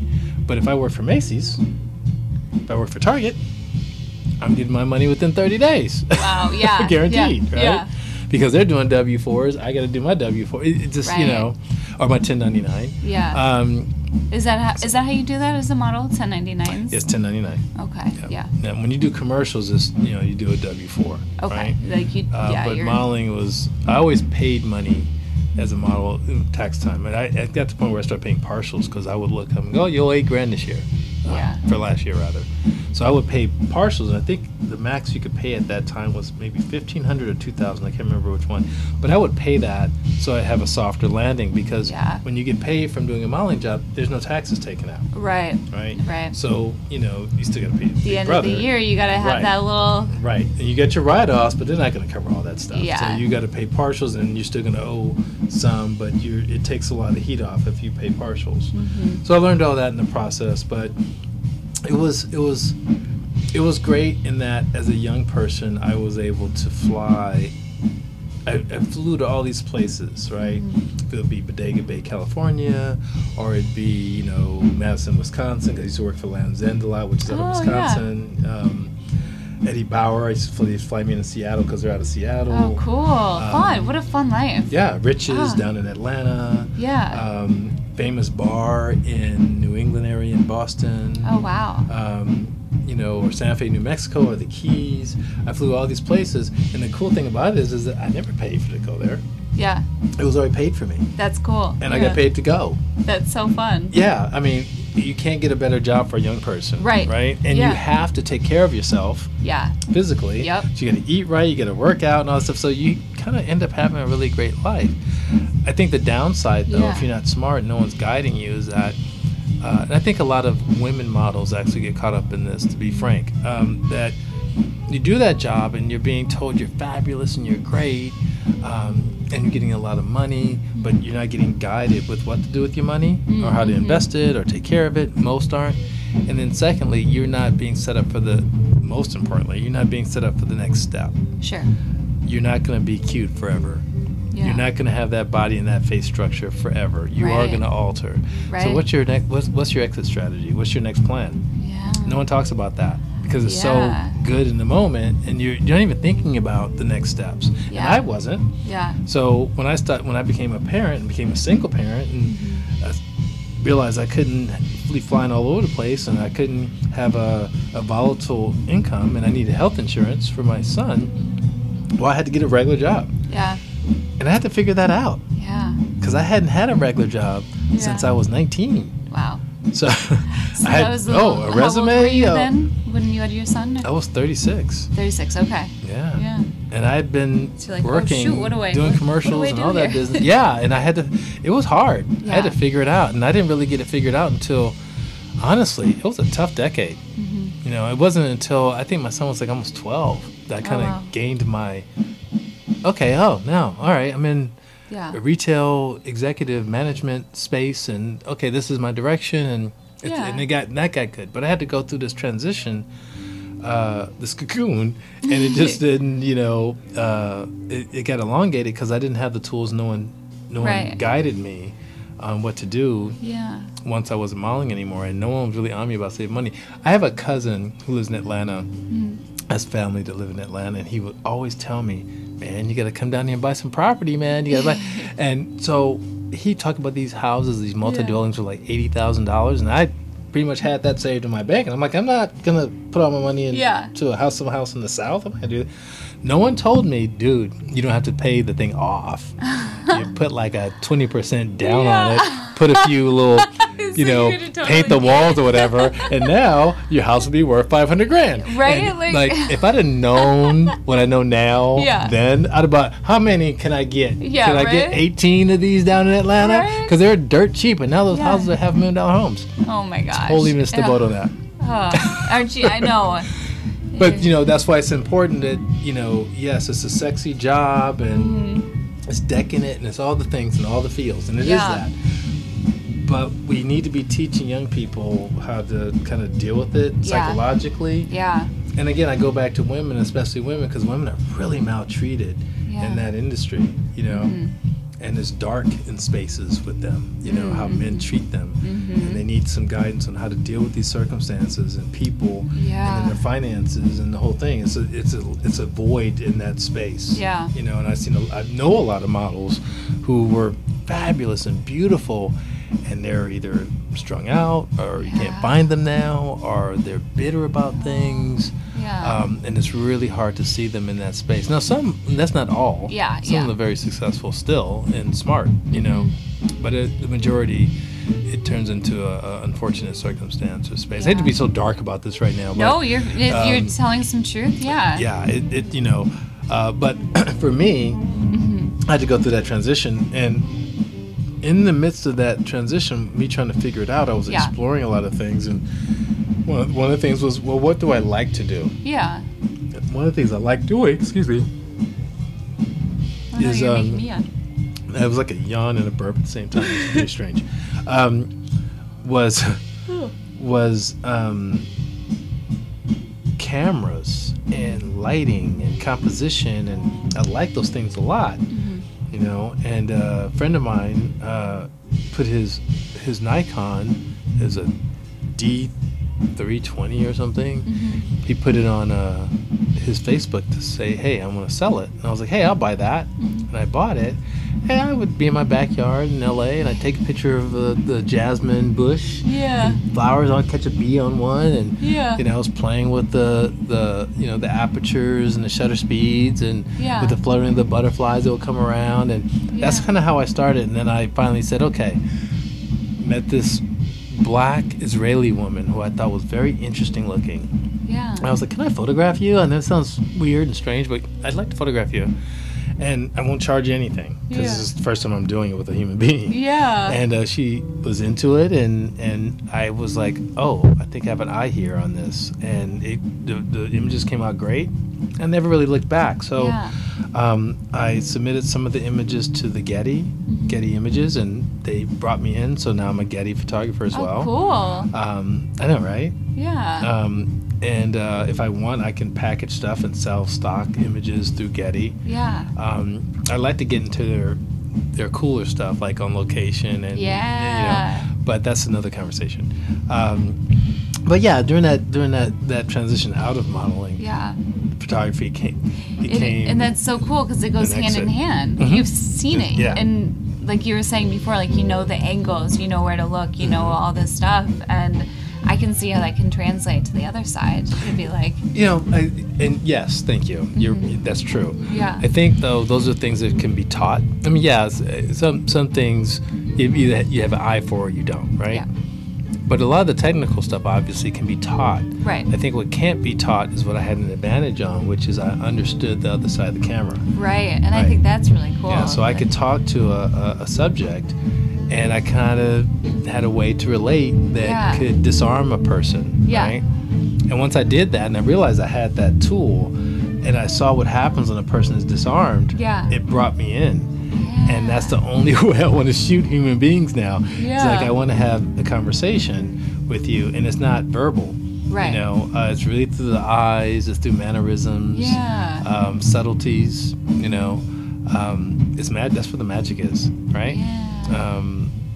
Because, you know, a lot of male photographers shoot women, and they shoot them in these seductive and sexy, sometimes explicit, borderline ways, right? And they're good photographers. They're very, very talented photographers, but I think that there's something that they don't connect with.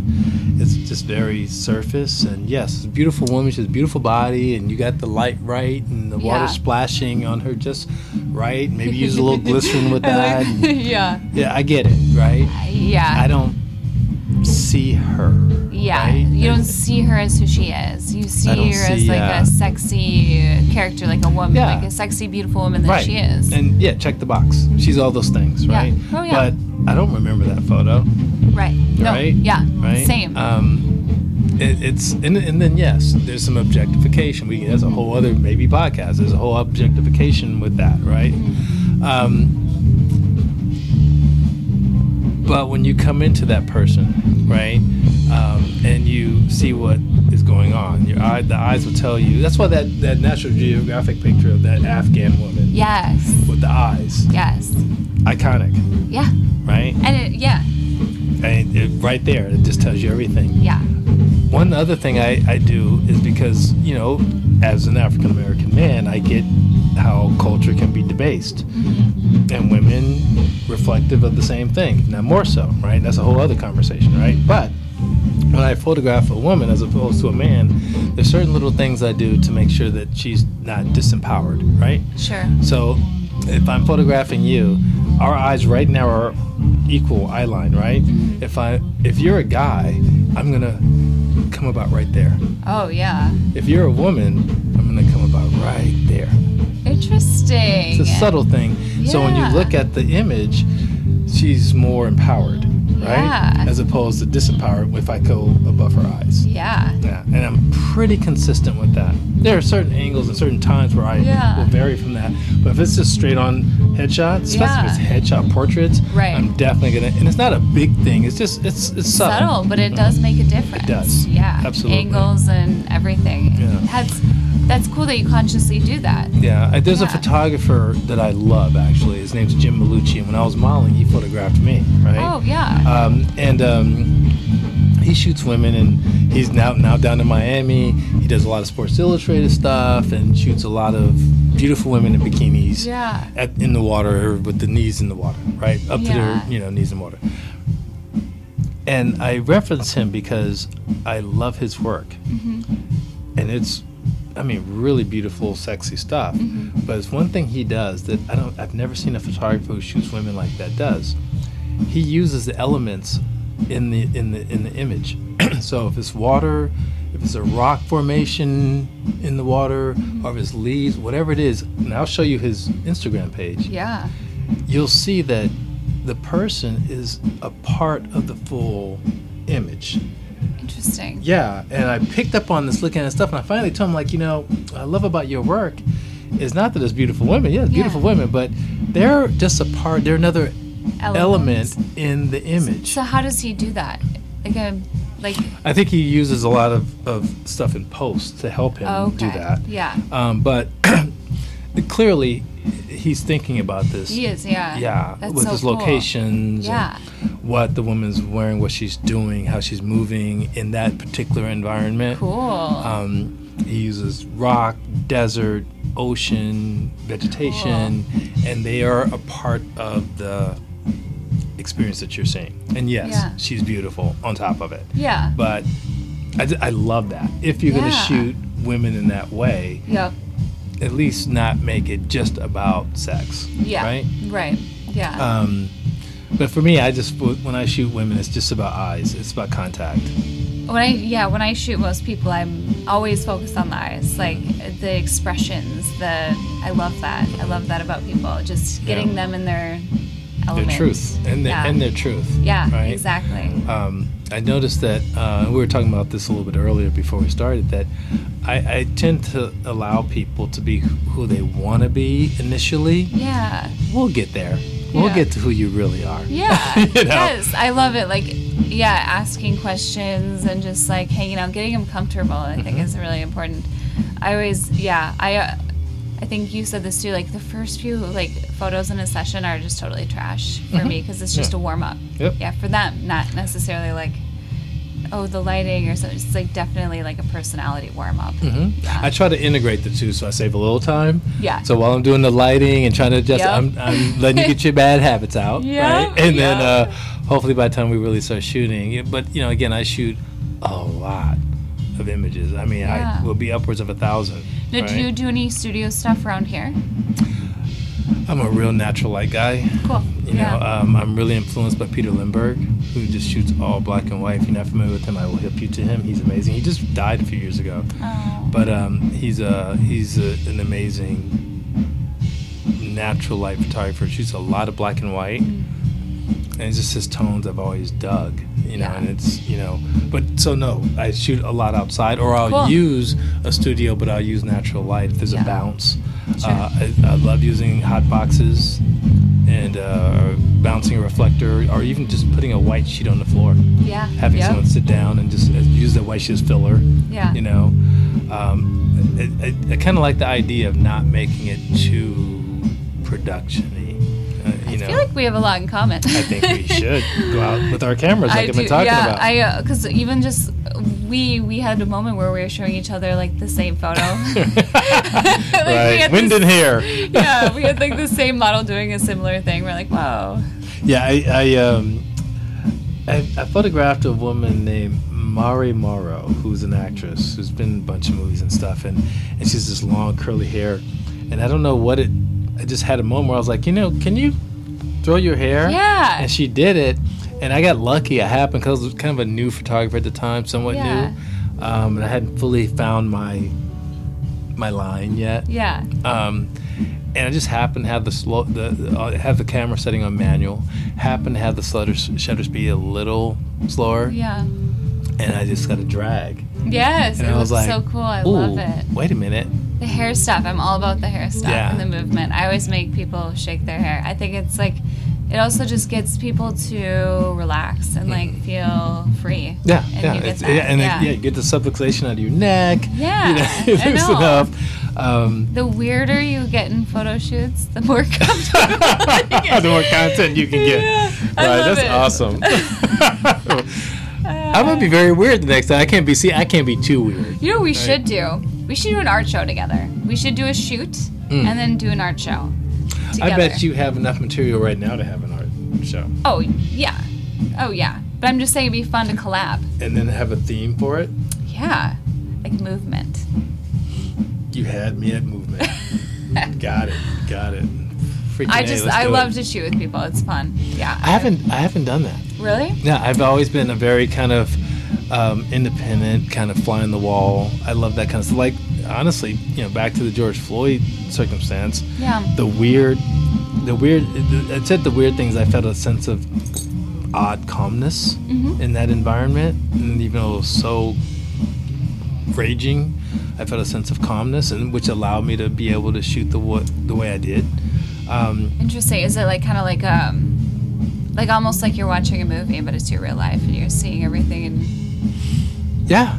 I kind of think sometimes about photojournalists who are in the Ukraine right now, not the Ukraine, in Ukraine right now, and it's nothing like that. No one's dropping crazy. bombs, but Yeah. but it was kind of war zoney, and I got into a calmness space, and I realized it too, and I realized it like, hey, don't let this calmness get you in trouble.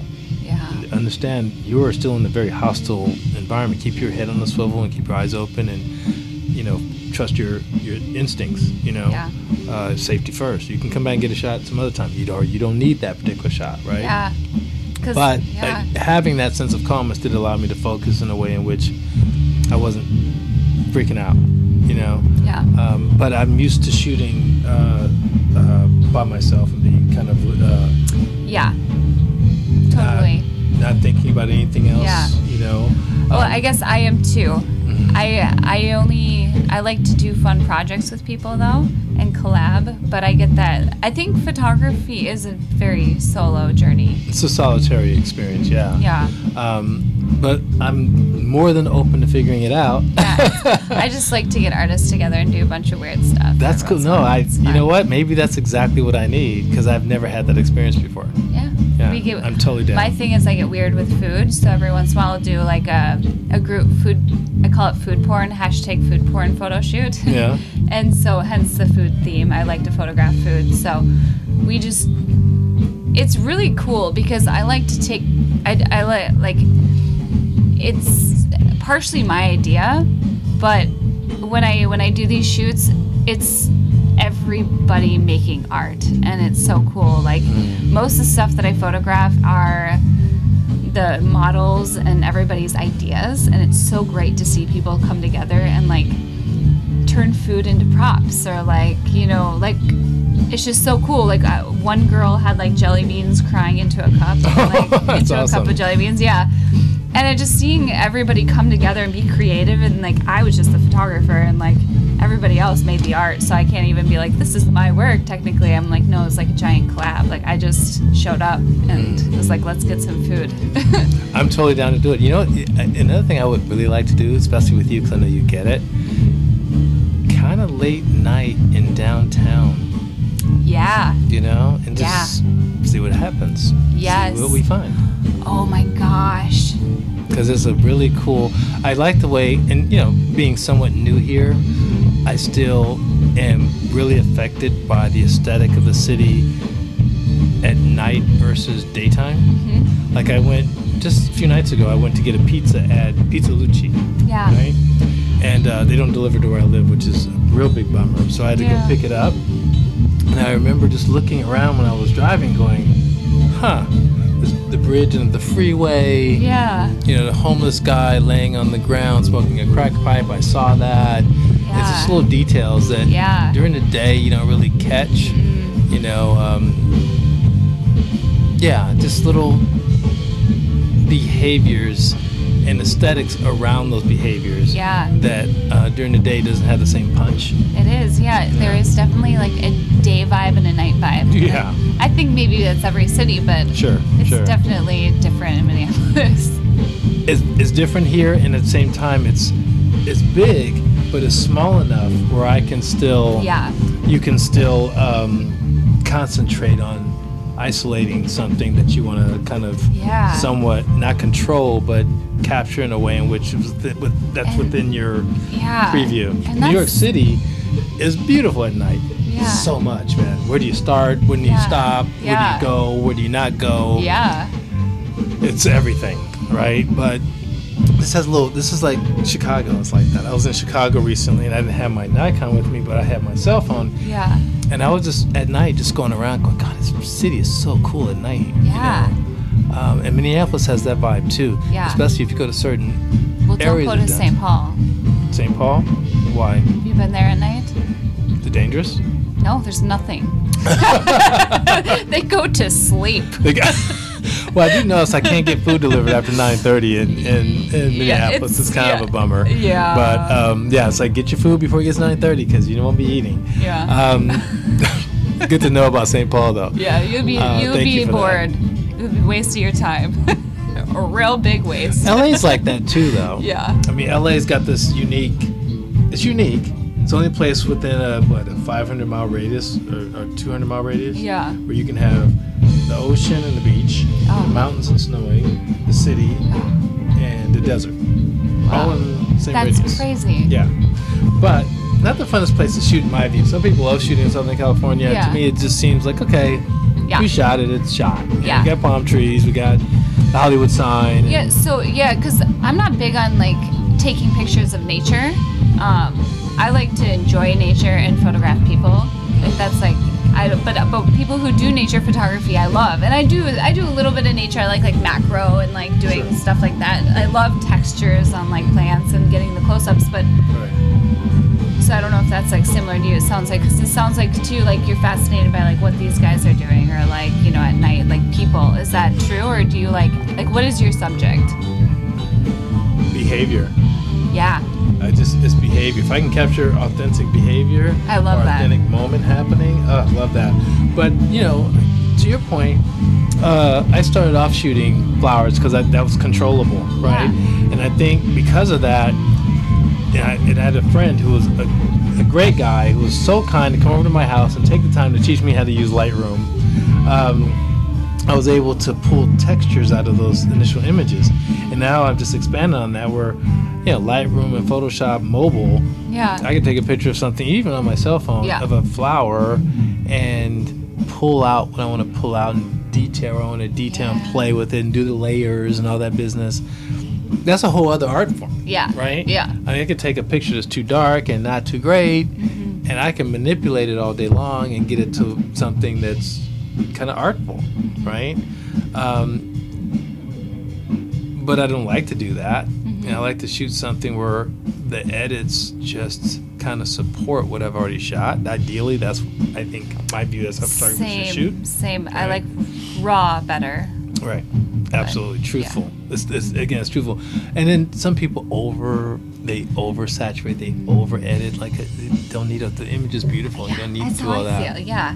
I want to see the flaws on your face. You've been watching too many cartoons. Yeah. It's not a cartoon. It's a real shot. I love to see the way, like, a person looks for all their flaws, or, like, which I don't consider flaws. They're media standard flaws, whatever. So, I don't know. I love that. So, I don't want to Photoshop all your zits or your scars. Well, I don't know how to use Photoshop. I mean, the Photoshop mobile, which is not Photoshop. Yeah. Photoshop. That's a whole, like, that's people taking out the background and putting a cliff and a waterfall coming out of your head. Yeah. Like, that's an amazing art form. It's an art. Yeah, it's beautiful. I get it. It's beautiful. It is beautiful. I don't know how to do that. And I'm not inspired. More importantly, I'm not inspired to do that. Yeah, same. And and then with photography, there are different elements. Like I've seen, like I think I have so much respect for people who do that. Take like a picture on a plain background and then turn it into some fantasy, and it's like, and again, it's a different form of art. I think that's more of like, like a painting, a digital painting almost, and combining different like elements, but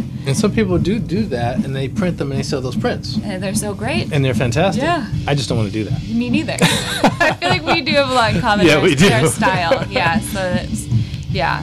But What is your favorite thing to shoot, though? Because I mean, yeah, I know people, but yeah. I really like street photography. That's my favorite. Yeah. Okay. I would have me to say. too. Yeah. Me too. Okay. Me too. Yep. Like New Definitely York like was it. just like the best time. I've been there once, and it was. You've been in New York once? For how long? And it was a mistake. It was an accident. It sounds so silly. It was an accident.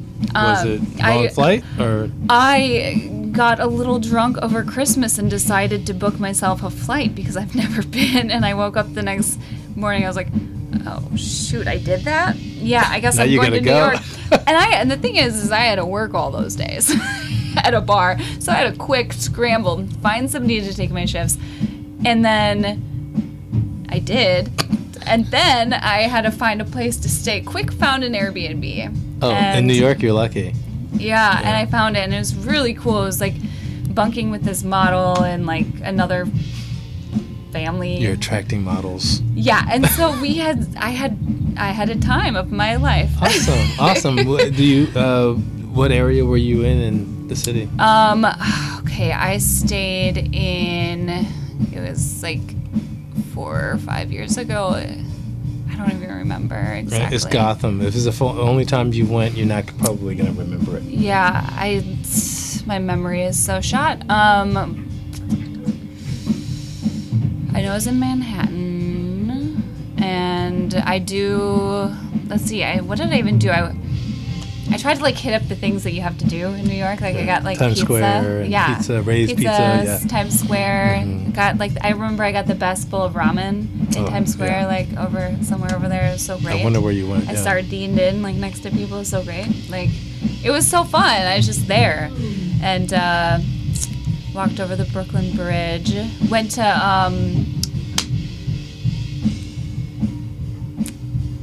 grocery. What's that music venue? Arlene's Grocery. Oh, I'm not familiar with Arlene's okay. Grocery. Oh, But that was sounds fun. really cool. Saw a Though. band there. Photographed them. Fantastic. Did a lot of street photography. Yeah. And I also, because I'm a weirdo, I'm like, let me contact people from New York. So I did wedding photography a lot, like 20 weddings a year for like 4 years. Oh wow, good money. Yeah, it was A lot of lot work. though. Yeah. And one of the places, because I got a little disorganized, and I forgot that I was going up north for a wedding, and it was a really late wedding, so I just last minute like saw if I could get an Airbnb somewhere, and this girl from New York was booking her mother's home for like an Airbnb, and I was her first guest ever. And so like I had this connection with this girl. I became friends with her and stuff. So I called her up. I was like a week later, I was like, I'm gonna be in New York. Like, so we had mimosas and hung out. It was super fun. Yeah, That's awesome. I know. I have a theory about New York City. What's that? I think that every U.S. American citizen, in order to acquire or keep your citizenship, Yeah. it should be required to live in New York City for a 2-year period. Oh. Yes. New York is the only place I can think of that is got a little bit of everybody, and it's on an island. You cannot move to further out to get away from these brown people.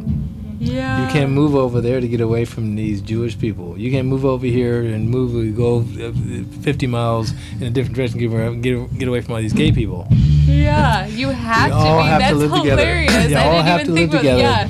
And You gotta they're figure it stuck. out. They're stuck together, and they have to figure it out. And guess what?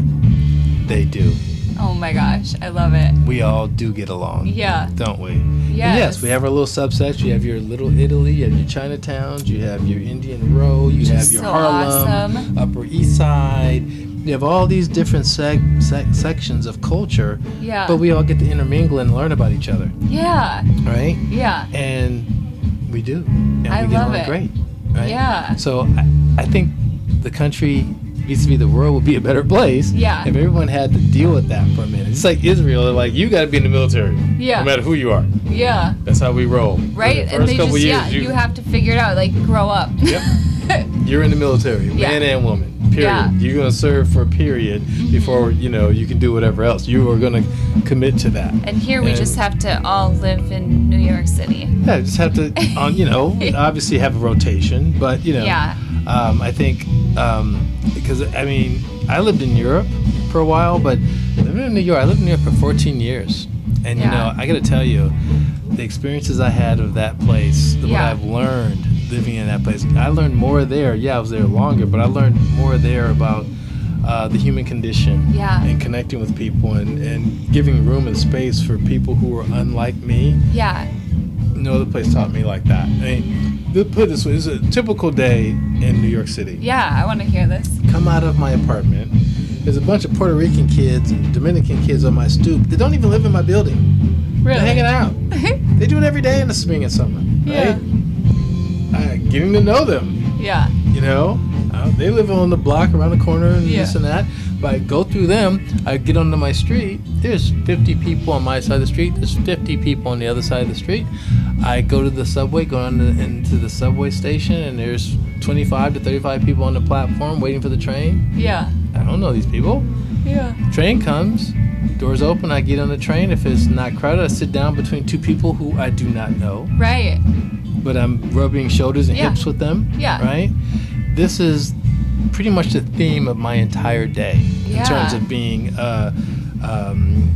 saturated with other people. And usually, more often than not, at some point during that day, every day, a conversation breaks out. Yeah. And it's critical. Yeah. It's provocative. It's interesting. Yeah. I'm fed. I hopefully feed. Yeah. And hey, man, that's, it's energy. And that's what makes that city so great. Yeah. No other city in America is like that and has that type of, honesty too. Someone will cuss you out to your face. They don't want to harm you. And my personality. They'll tell you to your face what they think. That was my favorite part about that place. That was my favorite part because it was like fast paced. Like, tell me to hurry up. Speak your mind. Yeah, is this person taking too long to order their food? Hurry up. Yeah, definitely. They will tell you the truth. Passive aggressive Minnesota, get out. Yeah, is it Minnesota nice? Is that what it is? Is that what it is? We like to think that, but it's Minnesota passive aggressive. Okay. Okay, I think I can see that. Yeah, if you go to Wisconsin, that they're nice. They're nice. Okay. Like they'll bump a wall and be like, sorry. Oh, so sorry. That's hilarious. Seriously. They'll be knocking on your door and you're like, oh no, what's going on now? They're like, oh, I just want to let you know I just shoveled your driveway. Like, oh, that's it. We need more Wisconsin people. Minnesota's supposed to all this snowing. Well, I got to tell you, with LA is none of those things. Yeah. Unfortunately. Yeah. LA is, and I'm speaking because it's just my home and I love it and I want it to be better. Yeah. But the natives of LA are great. Yeah. Right? But it's people who come from other places that have a notion of what LA is, and they portray that when they come to Los Angeles. And those are the ones you're like, oh, really? What are you doing? What are you doing? If they came to live a life, a lifestyle, and they think they're cool. And that's why people say, oh, yeah, LA's so phony. Yeah, that space of it, that's what makes it phony. Now, there is the other thing that it is really a desert, and it's manufactured, right? It just happens to be along the coast. It's just, But it's still the desert, right? Yeah. And that's why when earthquakes happen, it's so damaging because it's sand, it's soft, right? The ground's soft. The other thing is palm trees don't grow there. Oh. Oh. They're imported from Mexico. Wow, I didn't know that. They can live there, obviously. Yeah. But you'll never see a baby palm tree in Southern California. Oh, crazy. You notice how they're all planted very strategically and well placed? Yeah. Because they're all planted. Whoa. Whoa, it looks so perfect. I mean, So and again, I've never been to LA, so I just didn't. Yeah, even what you can see from the pictures. Yeah, Yeah. but when you go there, you will never Videos, see a yeah. little sprouting palm tree. You will never see that. Crazy. Yeah, I mean, Wow. those are from tropical environments. Like Whoa. they survive well and they do well in Southern California, 'Cause- but they are not native of Yeah, Southern 'cause California. People take care of them. Make sure, yeah. But And not the natural, climate yeah. does sustain them. Oh, they do. Okay. But they're not native there. And then also the water is being shipped from up north for the most part, right? Yeah. So it's really a manufactured place. So maybe, yeah, it's phony because the foundation of it Because is... it is phony. Yeah. It's like Yeah. a Barbieville. And then there's that. And then there's Hollywood. Yeah. It just really corrupts the mindset of a lot of people, you know? Yeah. And it's tragic because I went to theater school in New York, and my acting teacher used to say this. I had her for 2 years. Amazing woman, Maggie Flanagan from the William Esper Studios. Amazing. But she used to say often that only 2% of SAG actors are actually working actors. 2%. 2%? 2%, and that's pretty accurate. Wow. So all these actors running Yeah. around, they're working at restaurants and they're doing Yeah. other things, and they better be, Yeah. because you're trying to be a star, or you're trying to think it's not happening. Wow. Go off Broadway and be a working actor and just enjoy Yeah. it, but very rarely do you have somebody Yeah. Make it big? Yeah. Yeah. Yeah. Wow. 2%. That's really low. yeah, when you think how many actors there are and how many, it's just not enough space. Right. And So, do actors there, they get like small gigs and stuff sometimes? Like, just like, because there are a lot of like smaller parts and commercials and stuff like that. I did commercials. I mean, I'm theater trained. I did some theater in New York while I was there, but I knew my home was going to be television, so I Yeah. came back to California. And yes, I was booking commercials like eating cornflakes. It was lucrative. I loved Yeah. it.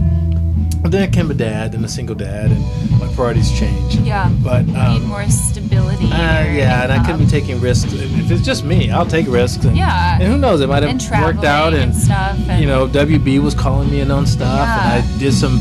To your point, there are different facets of working actors. So you can do your commercials, which is great because you usually have the audition, a callback, and the day of work, maybe a fitting splashed in there. 3-4 days tops, Yeah. and you're getting checks for 2 years. It's a great gig. Nice. Right? Yeah, great gig. You also have like soap operas and TV shows. You have, obviously you can be an extra, right? If you want to be a professional actor, you have to be careful about that because cast and directors are like, oh yeah, this guy booked him as an extra a lot, and they kind of Then pigeon you in that. Oh, right? that's not good. Yeah. So that used to be a thing. I don't know if it's a thing now, but Sure. a lot of serious actors kind of try to stay away from, being an extra. Yeah. Or then you have the next step up, which is under 5, which I did a lot of under 5 stuff. So I've been Yeah. on Young and Restless and Guiding Light and all these other little TV shows where they have 2 or 3 lines. Yeah. But if you are more than 5 or you hit 5 lines or more, then you get into another pay bracket. So they have to, they try to keep you under 5 if they don't need you. Yeah. But sometimes you're on set and you're doing something. I've had 2 jobs where I had it under 5 and said a couple lines, and the director was like talking with the writers and all that. Next thing you know, I've got 8 or 9 lines because they like what I was doing. Oh, right? nice. And I mean, it fit. It wasn't all about me. It was Yeah. just what I was doing fit into something. I always said soap operas are funny because soap operas really every scene is to set up the next scene. Is this information to set up the next scene? Because they have to continue Whoa. that going. Yeah. And I couldn't imagine being a writer for a soap opera. Oh, gosh. You got to keep the story They're going. How do I keep the story going? yeah. Have him say this. Have him say that. You got to keep the story going. Yeah. And if you understand, you're just a facilitator of information. Oh, my gosh. Shove some behavior in there if you can. Yeah. But you're setting up the next scene. Have right? you ever been in a soap opera? Several. Oh, my gosh. But usually under 5s. I've had a few where, I've done a scene with Susan Lucci. Yeah. She's a very sweet lady, by the way. Cool. Super sweet. I haven't seen her in like a decade, but she was super sweet the times. I worked with her twice. Yeah. And I'm going to digress off me. The very first job I did, right, was a music video for Donny Osmond. What? It was, but it was, he was, I guess, in the midst of trying to make a comeback. He'd come out with this album, his record, and and so it was a music video for one of his songs. Yeah. Yes, Donny Osmond makes me mad. I mean, it is late, right? It is late. Okay, so Donny Osmond's doing this video. Michael Bay is directing it. Yeah. Michael Bay of was it? He did Transformers and Bad Boys and all that. This is before he was big. Right? Yeah. So, and it's all connected. Like the production company was Propaganda Films. Propaganda Films was doing Twin Peaks at the time, right? Yeah. So, all these up and comers, right, are working on this project for Donny Osmond, right? I get booked on this music video, right? I'm like, ooh, my got a music video I'm doing, Donny Osmond, right? So cool. So cool, right? So, the music video was all these extras, sea of people at this dry lake bed in Van Nuys, California. Yeah. And he had like maybe about 10 people in front of the big crowd, which I was one of these people, and we were the principal performers, right? And it was basically like a live performance of this video, of this song, and it was like a Road Warrior, Welcome to the Turadome type thing. He's had these dancers, and they've got the mud and the flowy half clothes on, and the wind's blowing and all that stuff. And it was like that. It was super hot. It was August in LA, super dry, and we're there for a few hours. And then finally they say, okay, we're gonna make it rain. And they bring in these gas trucks with water, and they shoot water in the air at us. What? Right? So it's raining, and we're dancing, and they did it in slow motion. Right? It's cool looking. Yeah. Right? But the dirt on the ground. The sun, we're baking in the sun all day. Then it's mud from the water. It's just a gross day, right? Yeah. Well, the principal performers, when we're done, we wrap for the day. The principal performers are we all pile into this little minivan. Yeah. But there's like 10, 12 school buses where they herded in all these people, right? I bring this up because it taught me something. Yeah. Donny Osmond came to our van and thanked us, which I really appreciated, right? And, he walks out. And I keep watching him. You know what he did? What? He went to every single bus and thanked everybody. That's so cool. That's Donny Osmond. He's a nice guy. He's a great dude. Yeah. And if I never saw him again in my life. Yeah. But if I ever saw him again, I'd tell him, hey, man, thank you for doing that, because you told me if I ever got big, don't lose the fact that you're not better than anybody. No. He taught me that. Yeah. Right? He didn't have to do that. He could have just been just like, left. bye. No one expected him to do that. No one would have thought twice about it. Right. But he actually influenced me without even saying anything to me other than, hey, man, thank you. I really appreciate it. Yeah. In contrast, a couple years later, maybe 3 or 4 years later, I, what's her name? Roseanne Barr. Mm-hmm. Roseanne Barr had a talk show a little bit after the Roseanne Barr show. She had a talk show for a little stint, right? And one little thing she had on one episode, she was in Neiman Marcus on Wilshire Boulevard and Rodeo Drive in Beverly Hills, right? Yeah. And she had 2 models in tuxedos and white gloves fawning over her all through the Neiman Marcus, and it was a gag, right? Yeah. So me and this other model were the 2 that were doing this with her. And I spent about 2.5 to 3 hours with Roseanne Barr, as close as we were sitting together. Wow. Roseanne Barr never said a word to me. What? Didn't acknowledge my existence for 3 hours.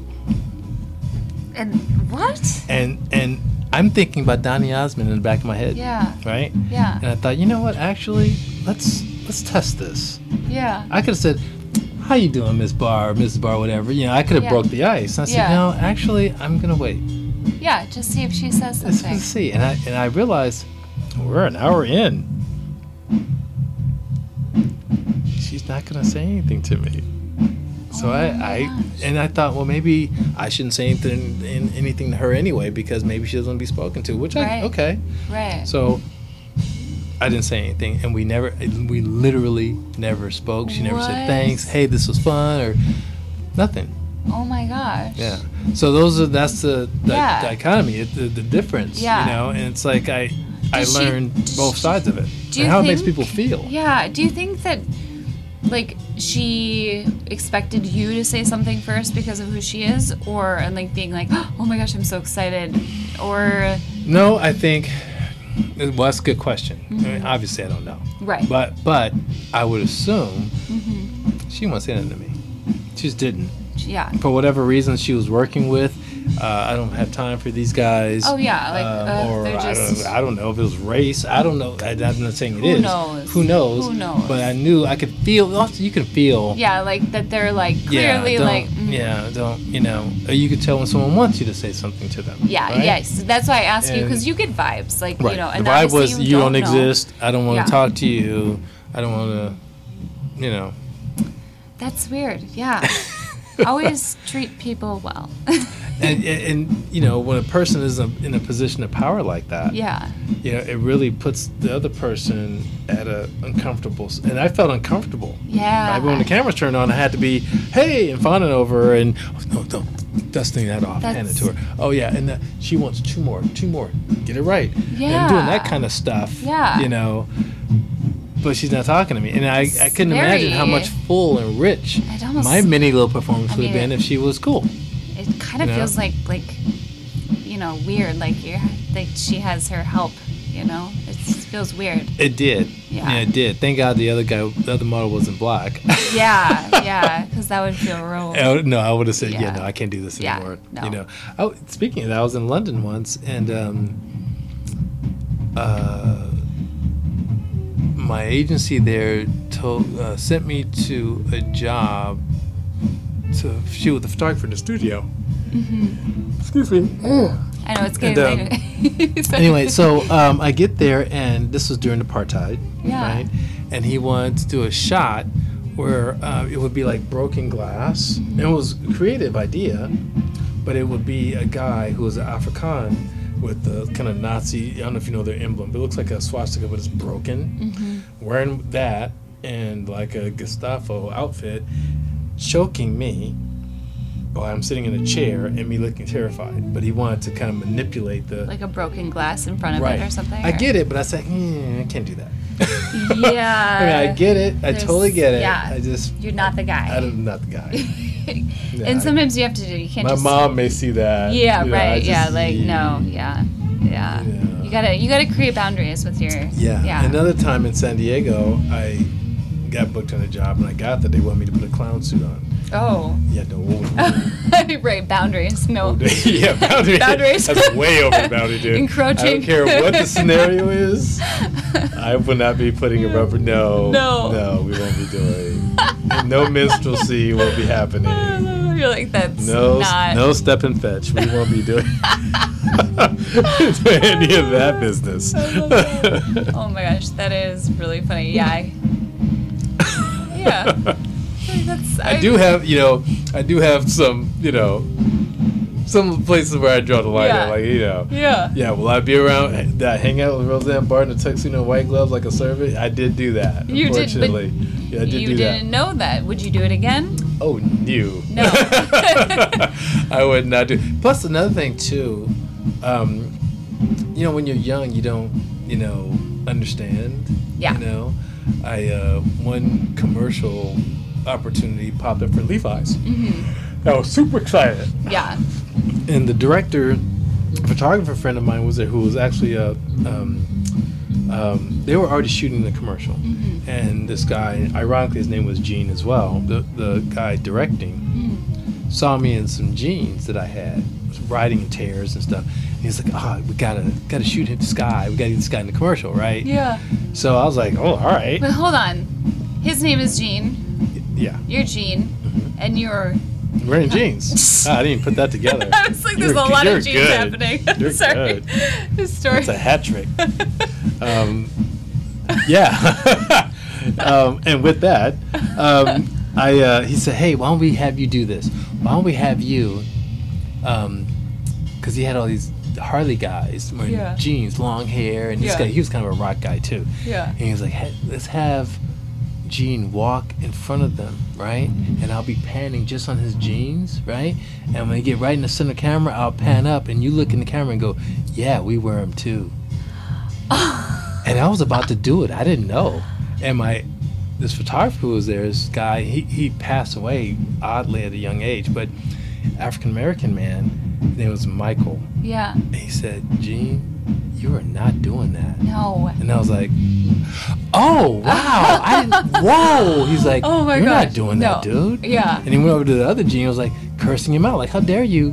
The hell? Yeah. Right? No. And I was like, oh my God, it's so bad. I was about to do something so bad. So bad. That would realize, have been really bad, yes. Yeah, but when you're young, you don't really process that. Yeah. I mean, now, the moment that would be said to me, I'd have been, how dare you? I know. My righteous indignation would have went through the roof. What? And again, why do we think like that as young? We're like we're like babies, adult babies. We're like, just goes to show you, no child is born racist or prejudiced, right? Right. And there was just innocence. I didn't know. Yeah. I'm just like, yeah, we wear them too. Yeah, get it in the commercial. I wear them too. Checks. Like, yeah. Yeah.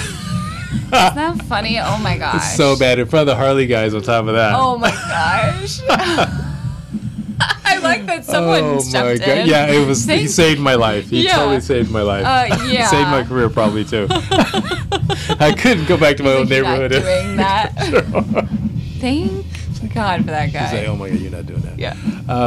Yeah. So, that's. I mean, I didn't even talk to you about modeling. I didn't even talk to you about how race plays into it. I mean, it's very very kind of deep. You know? Well, I always. Okay, let me just start with this. The advertising industry in this space, the actual production of images for advertising, has never been tapped on by the Discrimination Act law, is not governed by any of it, because no one, it's a blind spot, right? So, and the interesting thing about it is that it is so blatantly obvious. Open up any catalog, open up any fashion magazine. How many black people do you see? You usually see one, maybe two if you're lucky. That's right? So that's people say, oh well, there's a black person in there, okay, and that's true, right? Yeah. But here's what the institutional racism plays into it. It's not just because they don't use us as much. No, it's actually a financial hindrance in comparison. I'll give you a perfect example. So I used to work for Eddie Bauer a lot, right, for about 3-4 years. Great client, loved them, they loved me. It was fantastic. They're good, great people, right? They fly me in to Seattle or, like I said earlier, Bodega Bay, California, or Madison, Wisconsin, wherever they're shooting. And they shoot all around the country. They fly me all over. It was great. And I would come in, I'd have one-day booking. I'd be giddy. I get to fly somewhere. I leave with a voucher for $1,500. That was a day rate at the time. Yeah. And I'm happy. But in truth, I would fly in, say Seattle, right? And after a while, start doing this. I start telling my agency, hey, guess what? I still got a travel day, either before or after. They should be booking me for a 2-day minimum. And they agreed, to their credit. Right. So I would come in, I would still only work one day, but I get paid $3,000 now, right? Because I couldn't work one of those days I'm flying, I'm traveling, right? Right. Especially coming out of New York. The point is I would fly in, and a very good friend of mine, a guy named Julian, British guy. Yeah. Beautiful guy, inside and out. Yeah. Love Julian. Yeah. Fly in town, mate, you're here, let's go have drinks. Right? Yeah. And he would be tired. Yeah. Because he's been there 4 days. He's going to be there the 2 days I'm there. And then 2 days after. Then he's going to go to another part of the country to shoot covers for the Japanese catalogs. Then he's going to go to, I don't know, Maine to shoot another unique catalog they're doing to come out with. So he's complaining he's so tired and misses his wife. But I'm like, dude, you're making $18,000 in 2 weeks. I'm making 3. So there's your institutional issue, right? And even on set, on location, I'm in the motorhome on my laptop most of the time, reading a book. Julian's got 8 to 10 shots. I got 2. Right? Yeah, like they just fit you in. Like they haven't made them as many shots for me. Hence, I don't need to be there as many days as him. Mm-hmm. He's got more shots. You can't get all the shots they need for the catalog with him on the minimal days that I'm there. So there it is, right? So do you think that's changed And since you've I don't know. Let's look at catalogs because again, it literally will tell you the story. You can and my family got it after I started explaining this. They're like, honey, I'm looking. My mom will go, wow, you're in here like 3-4 times, but your friends, and now I don't see you for like 8-10 pages, and now there you are again. That's it should be split evenly through everybody, or like but that's how it's always been. So that sucks. I think the hardest part is when I was in New York City, living in New York, killing it, right? And my agency was called Omar's Men, right? And it was one agency but 2 names. The men's part was called Omar's Men. The women's part was called It Models, but it was one agency. And these 2 guys were very unique, and they had a lot of supermodels and the whole thing, right? I felt very blessed and lucky to be with this agency. Well, the 2 owners, Omar and the guy Paul, who owned It, they had a falling out, right? Yeah. So Omar closed his men's division in New York City. Hence, I don't have an agency in New York. I'm in theater school. I've got 4 or 5 commercials running. I got a savings. Okay. Yeah. I can take my time. Right. I got to make a change. Yeah. So I go to all the agencies in New York. They all tell me no. Okay. But I'm good. Checks are coming in the mail constantly. I'm not hurting in any shape, form, or fashion. I'm good. Yeah. About a month later, I'm focused on my class. A month later, they all tell me no. Yeah. Now I'm starting to get a little tickle. Okay, so I'm like, okay, maybe we need to kind of look at this a little bit. So I call my old agent, Omar, and say, hey, Omar, can you make appointments? Because everyone in the industry loves Omar.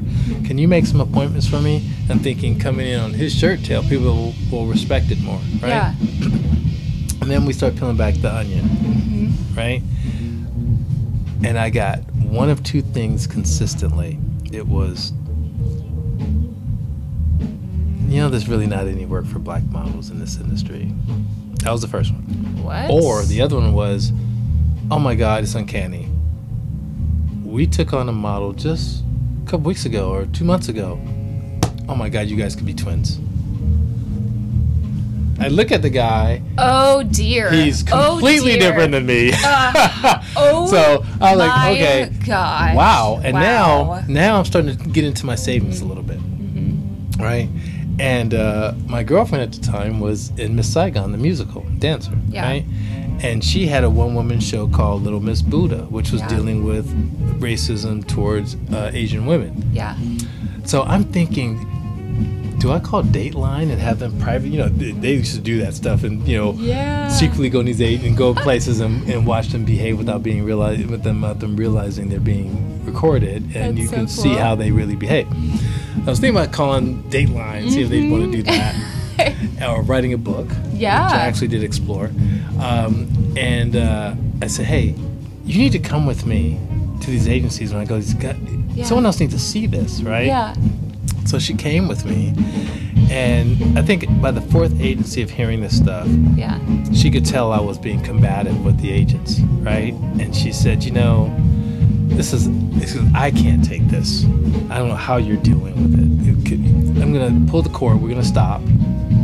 Let's go see a movie, just to get our minds clear, right? Yeah. And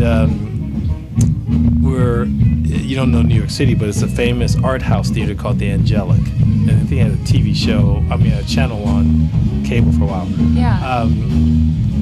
So we went and saw a film called Basquiat, right? It was about the artist, Jean-Michel Basquiat, who's one of my favorite artists. Yeah. And I don't know if you've seen this movie. It's a great movie. Yeah. If you haven't seen it, please rent it, stream it or whatever. Yeah. But David Bowie plays Andy Warhol. Okay. I have heard, Yeah, yes. Jeffrey Wright plays Basquiat. It's just a great cast. Yeah. Right? Well, I'm not telling you the movie by saying this, but at the end, toward the end, Basquiat is just strung out on heroin. He's a heroin addict. And Benicio del Toro's in it too, who's playing his friend. He comes and gets him out of Thompson Square Park, and he's living in a cardboard box. He's strung out, and he goes, "Oh, come on, man!" Gets him in the car, and Basquiat tells him the story Yeah. And as he tells him the story, it goes into a fantasy of the actual story, right? Oh, yeah. And he's narrating it from this point. Yeah. And he goes, I don't remember if this is a dream or if my mom told me this story. He's kind of out of it. Yeah. And he says, but it's the story of this little boy who's the prince of the land. And it went to the story of this little black kid with the fro, with the crown, right? And he said, but this beautiful little prince was captured by the evil ogre of the land and put in a dungeon, right? And the little boy was so frustrated that he went all the way up the tower, the dungeon tower, and it was one little window right at the top. And he went all, and they had this shot of him doing this. Goes up, gets to this window, and he's so frustrated with being in this dungeon that he starts to take his crown and bam it on the bars of the window, right? Yeah. And the sound the crown made from hitting the bars was such a beautiful sound that the whole land had to stop and listen. Whoa. This encapsulated my circumstance perfectly. Whoa. And I knew it. We were leaving the theater, and I was like, I was holding it in. Holding it in. And I ended up being on the corner, again, if you knew New York City, I ended up being on the corner of Bleecker and Houston, streaming tears, and my girlfriend rubbing my back, because I knew that the evil ogre was the agent who was cutting me off from my livelihood. Yeah. And the clients, they love me. I love them. Yeah. I'm working more than most of the guys you have on your board who happen to not be black. Yeah. Right? Yeah. But because you want a new and improved version of yourself on the wall to represent, you're saying no to me, even though I would probably be more lucrative than those guys anyway, because I already have established these clients. Right. Right? Right. And it's not because I'm better looking or a better model. Yeah. I just have the history. Yeah. You know? And you're cutting me off because you have these prejudicial mindsets. It's dumb. And literally, if I were trying to get a job as a bank teller, right, or any place, if you told me you weren't going to hire me because I'm African American and you already hired an African American, I would sue your drawers off under the Discrimination Act law. So how are they getting away with this? How are they? And a bank teller is not in a magazine. Snoring, super cute. It's literally evidence of it, right? But it's right there. Wow. Yeah, and they get away with it. So, yes, to answer your question, tokenism is alive and well in the modeling industry. Yeah. I felt, here's another aspect to it. There was a handful of really great black models. I'm friends with all of them still to this day, right? We never worked together. Not once, ever. Yeah, and that's the part where it just, and even, and I don't know much about the modeling industry, so I'm not surprised, but I guess the way I reference it is to movies. And if you look at movies from the 90s and even early 2000s, maybe even now, but it's like cringy, or the way they cast. You're like... I mean, you have an outlier like Bad Boys, where you have Will Smith and Martin Lawrence together. You have your outliers like that. Yeah. There was a Western just came out with Regina King. It's an all-black cast. That's an all-black cast and empowerment of black culture and the West. I get it. But you're absolutely right. Just with normal casting, I mean, there's different layers and levels to this. I mean, yes, there's the tokenism in it, but also there's another thing that's kind of more nefarious, whereas I call it the lethal weapon syndrome. Okay, you have a white protagonist who's flawed, who is supported by his black counterpart. It makes the last Batman Returns. Morgan Freeman filled that gap. He also filled the gap in Shawshank Redemption. He fills that gap often. Right? He does. He's good at it. Right. So that happens a lot in films, like where and I think the that's Band-Aid. kind of where I'm leading towards. Like, say, it's weird, it's cringe, it's like you, and just watching it, I'm like, it's so obvious, like what you're doing. I see you. I see what you're doing. But here. I think like, the deeper question is why is that done that way? Why? Yeah, that's a really good. What's the core reason? Because that's in the writing and then in the casting. Yeah. So not necessarily in the writing, because you can pretty much put anyone. Anyone, yeah. So in the casting, why is that kind of that way? And I don't know. I'm not really hip. I don't know like what movies are out now, so I don't know if that's still the case. I would submit as a black man. I think that it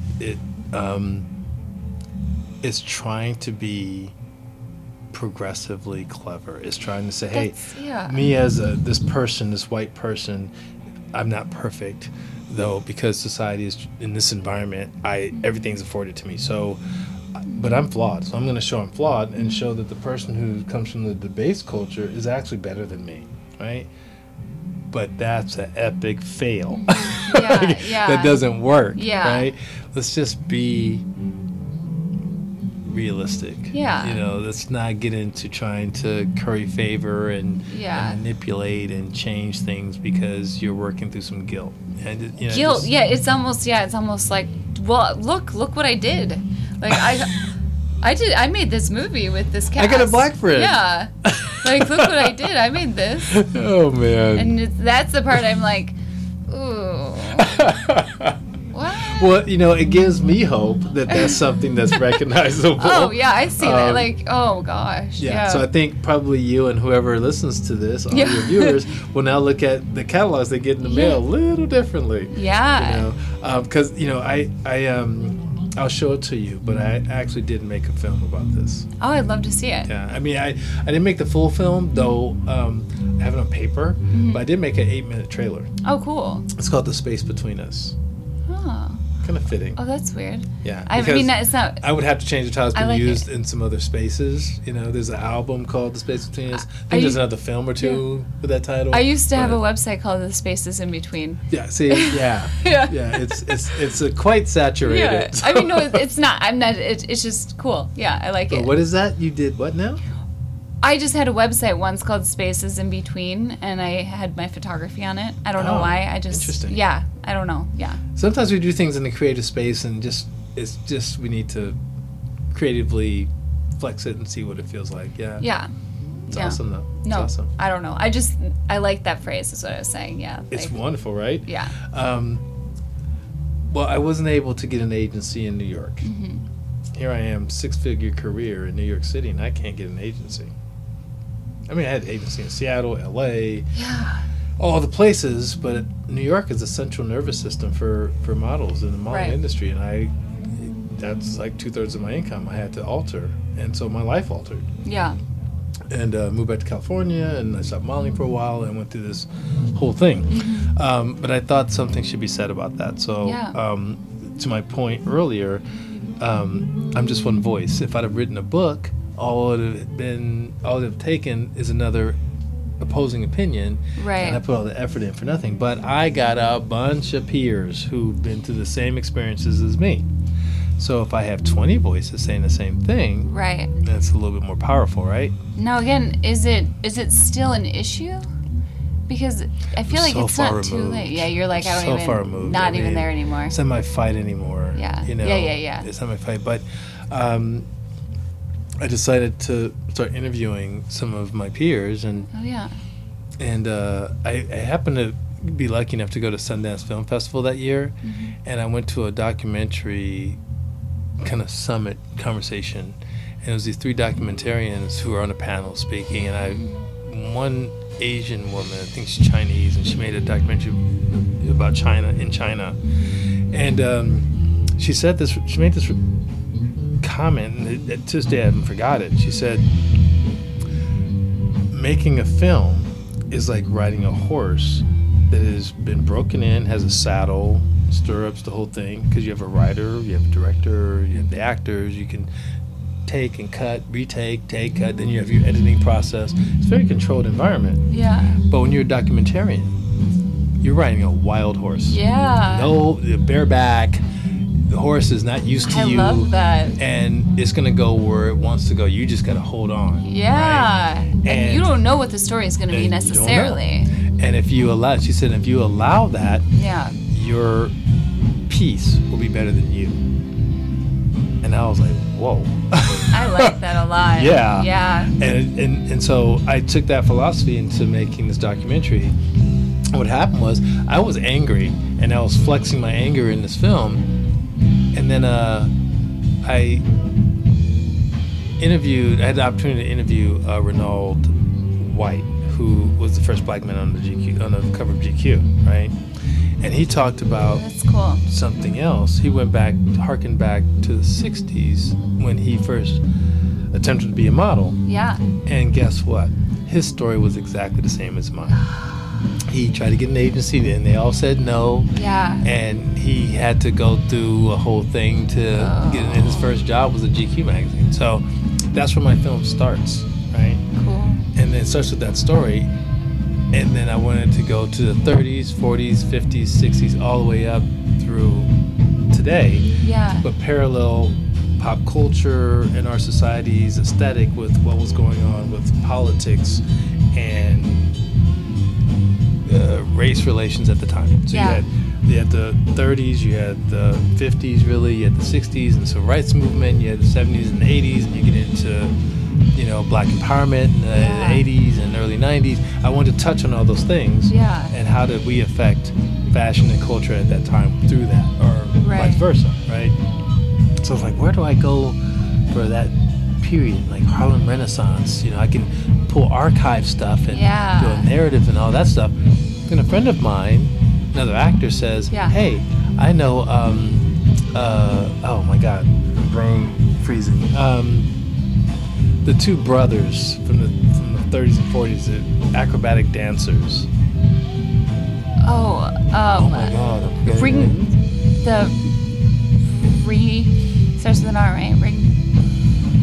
I can't believe I can't think of their names right Ringo now. Brothers or something? Harold and Fayard Nicholas.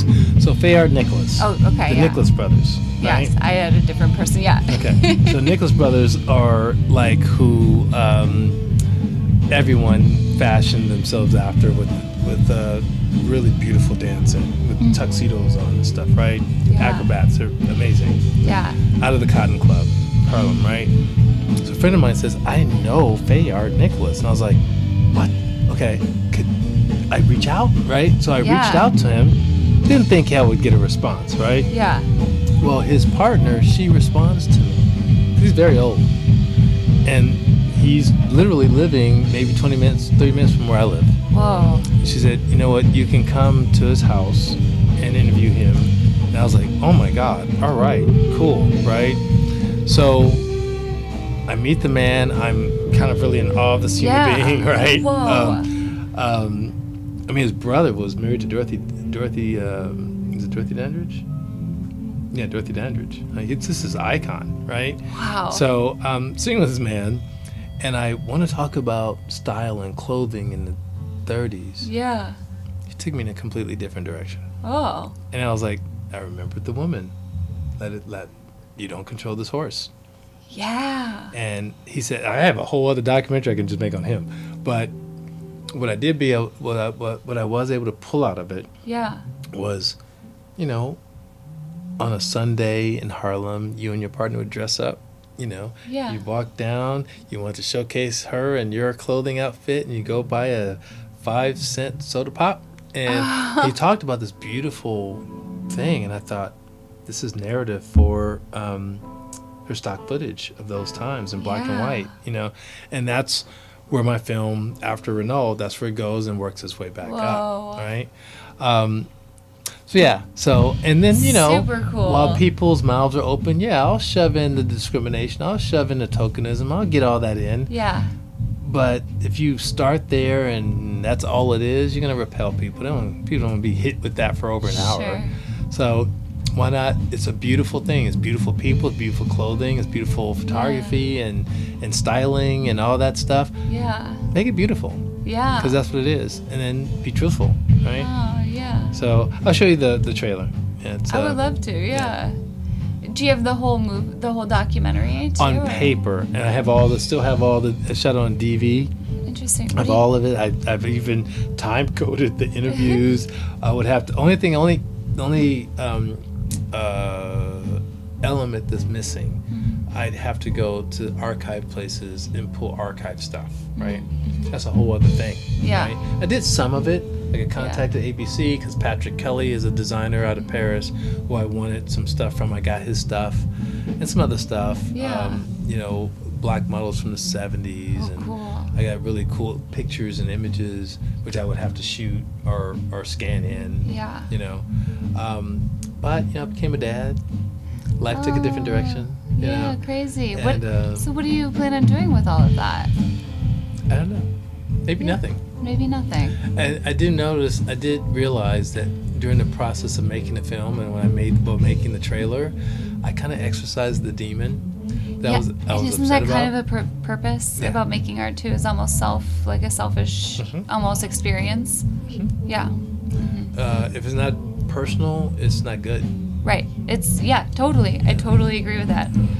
Yeah. So I kind of exercised the demon. I wasn't angry anymore. That's good. My life was in a different direction anyway. Yeah. I'm very thankful for the experiences and the money I made. Yeah. I have a pension, for God's sakes, that starts in a few months. It's so exciting. Yeah, so I'm good. Yeah. And I think now, I mean, this was in the 90s I made this. Yeah. So, and you'll see, I don't think it looks dated, Yeah. but I would have to really rework a bunch Sure. and who knows? I mean, I still have the footage. It's still in good condition. Yeah. I mean, I haven't looked at it in a decade. I probably could look at it and go, I wonder. You'll be an empty nester soon. What are you going to do with your time? Oh, man. Man. That might be a good time to go look at Whatever I want. it. Right? Because I never got to do what I want for the last 2 decades almost. Yeah. So yeah, whatever I want. I think if my son moves out in fall, then honestly, you know what? Check in with me. Yeah, we'll see. I'll have to have you on again and be like, okay, now what's happening? You have me on again. People can get bored. I mean, they've had so much of me tonight already. Oh my gosh, I love it though. It's been great. It has been great. Yeah, it's been good. really. Thank you. Yeah, it's Thank been you, really by the way. fun. Yeah. I love this too because we just connected at Birdhouse. You're right? such an opportunist. You just, as soon as we get to talking, you're like, oh, yeah, come in my show. Yeah, I knew you. I will because it was a great conversation. It was meant to be. Yeah, you were very, very, very gracious when I came in. Thank you. Yeah. 'Cause I didn't know where I was. I just was like, hey, I just need some food. Came here before, I had a drink. I think the food here is good, so thank you. Appreciate it. Yeah. Yeah, of course. Yeah. Awesome. I don't even know what time it is. This has been a late. Oh, it's not that bad. No. Considering I got to get up at 6 a.m., not that bad. I know. Oh no, I'm so sorry. Don't be Thank you sorry. for squeezing this in last minute. Yes. Oh, let me just say this again. Documenting a Reckoning at the Mill City Museum, April 1st through May 14th. Definitely should go see it. Yes. It's very powerful piece. My work is in it, which I'm super honored and proud and happy to be a part of it. But you got to see the work from the other photographers. I mean, I'm just a guy, right? Yeah. There's a National Geographic photographer in it. There's Getty photographers in it. There's really, real photojournalists whose work is in this. I think it's an important exhibit. Very cool. Yeah. Yeah. I look forward to seeing it as well. And My, oh my, this has been such an evening. I have enjoyed being here. I've been treated with kindness and grace and appreciation. I've been so blessed to be here for nearly 3 hours to talk about me, and me. But more importantly, to talk about documenting a reckoning. Please come see it again, April 1st through May 14th at the Mill City Museum. Just want to thank you for your time and listening to me and listening to our banter. It's been fun. Yeah. So hopefully she invites me back to do it again. Waste another 3 hours of your time. And I get to do the intro and outro. Who'd have thunk it? I like this place a lot. It'd be hard getting rid of me. Okay, well, thank you so much. Oh, wait. Did I not have the music on the first time? you did. Oh, okay. I just talked through the music.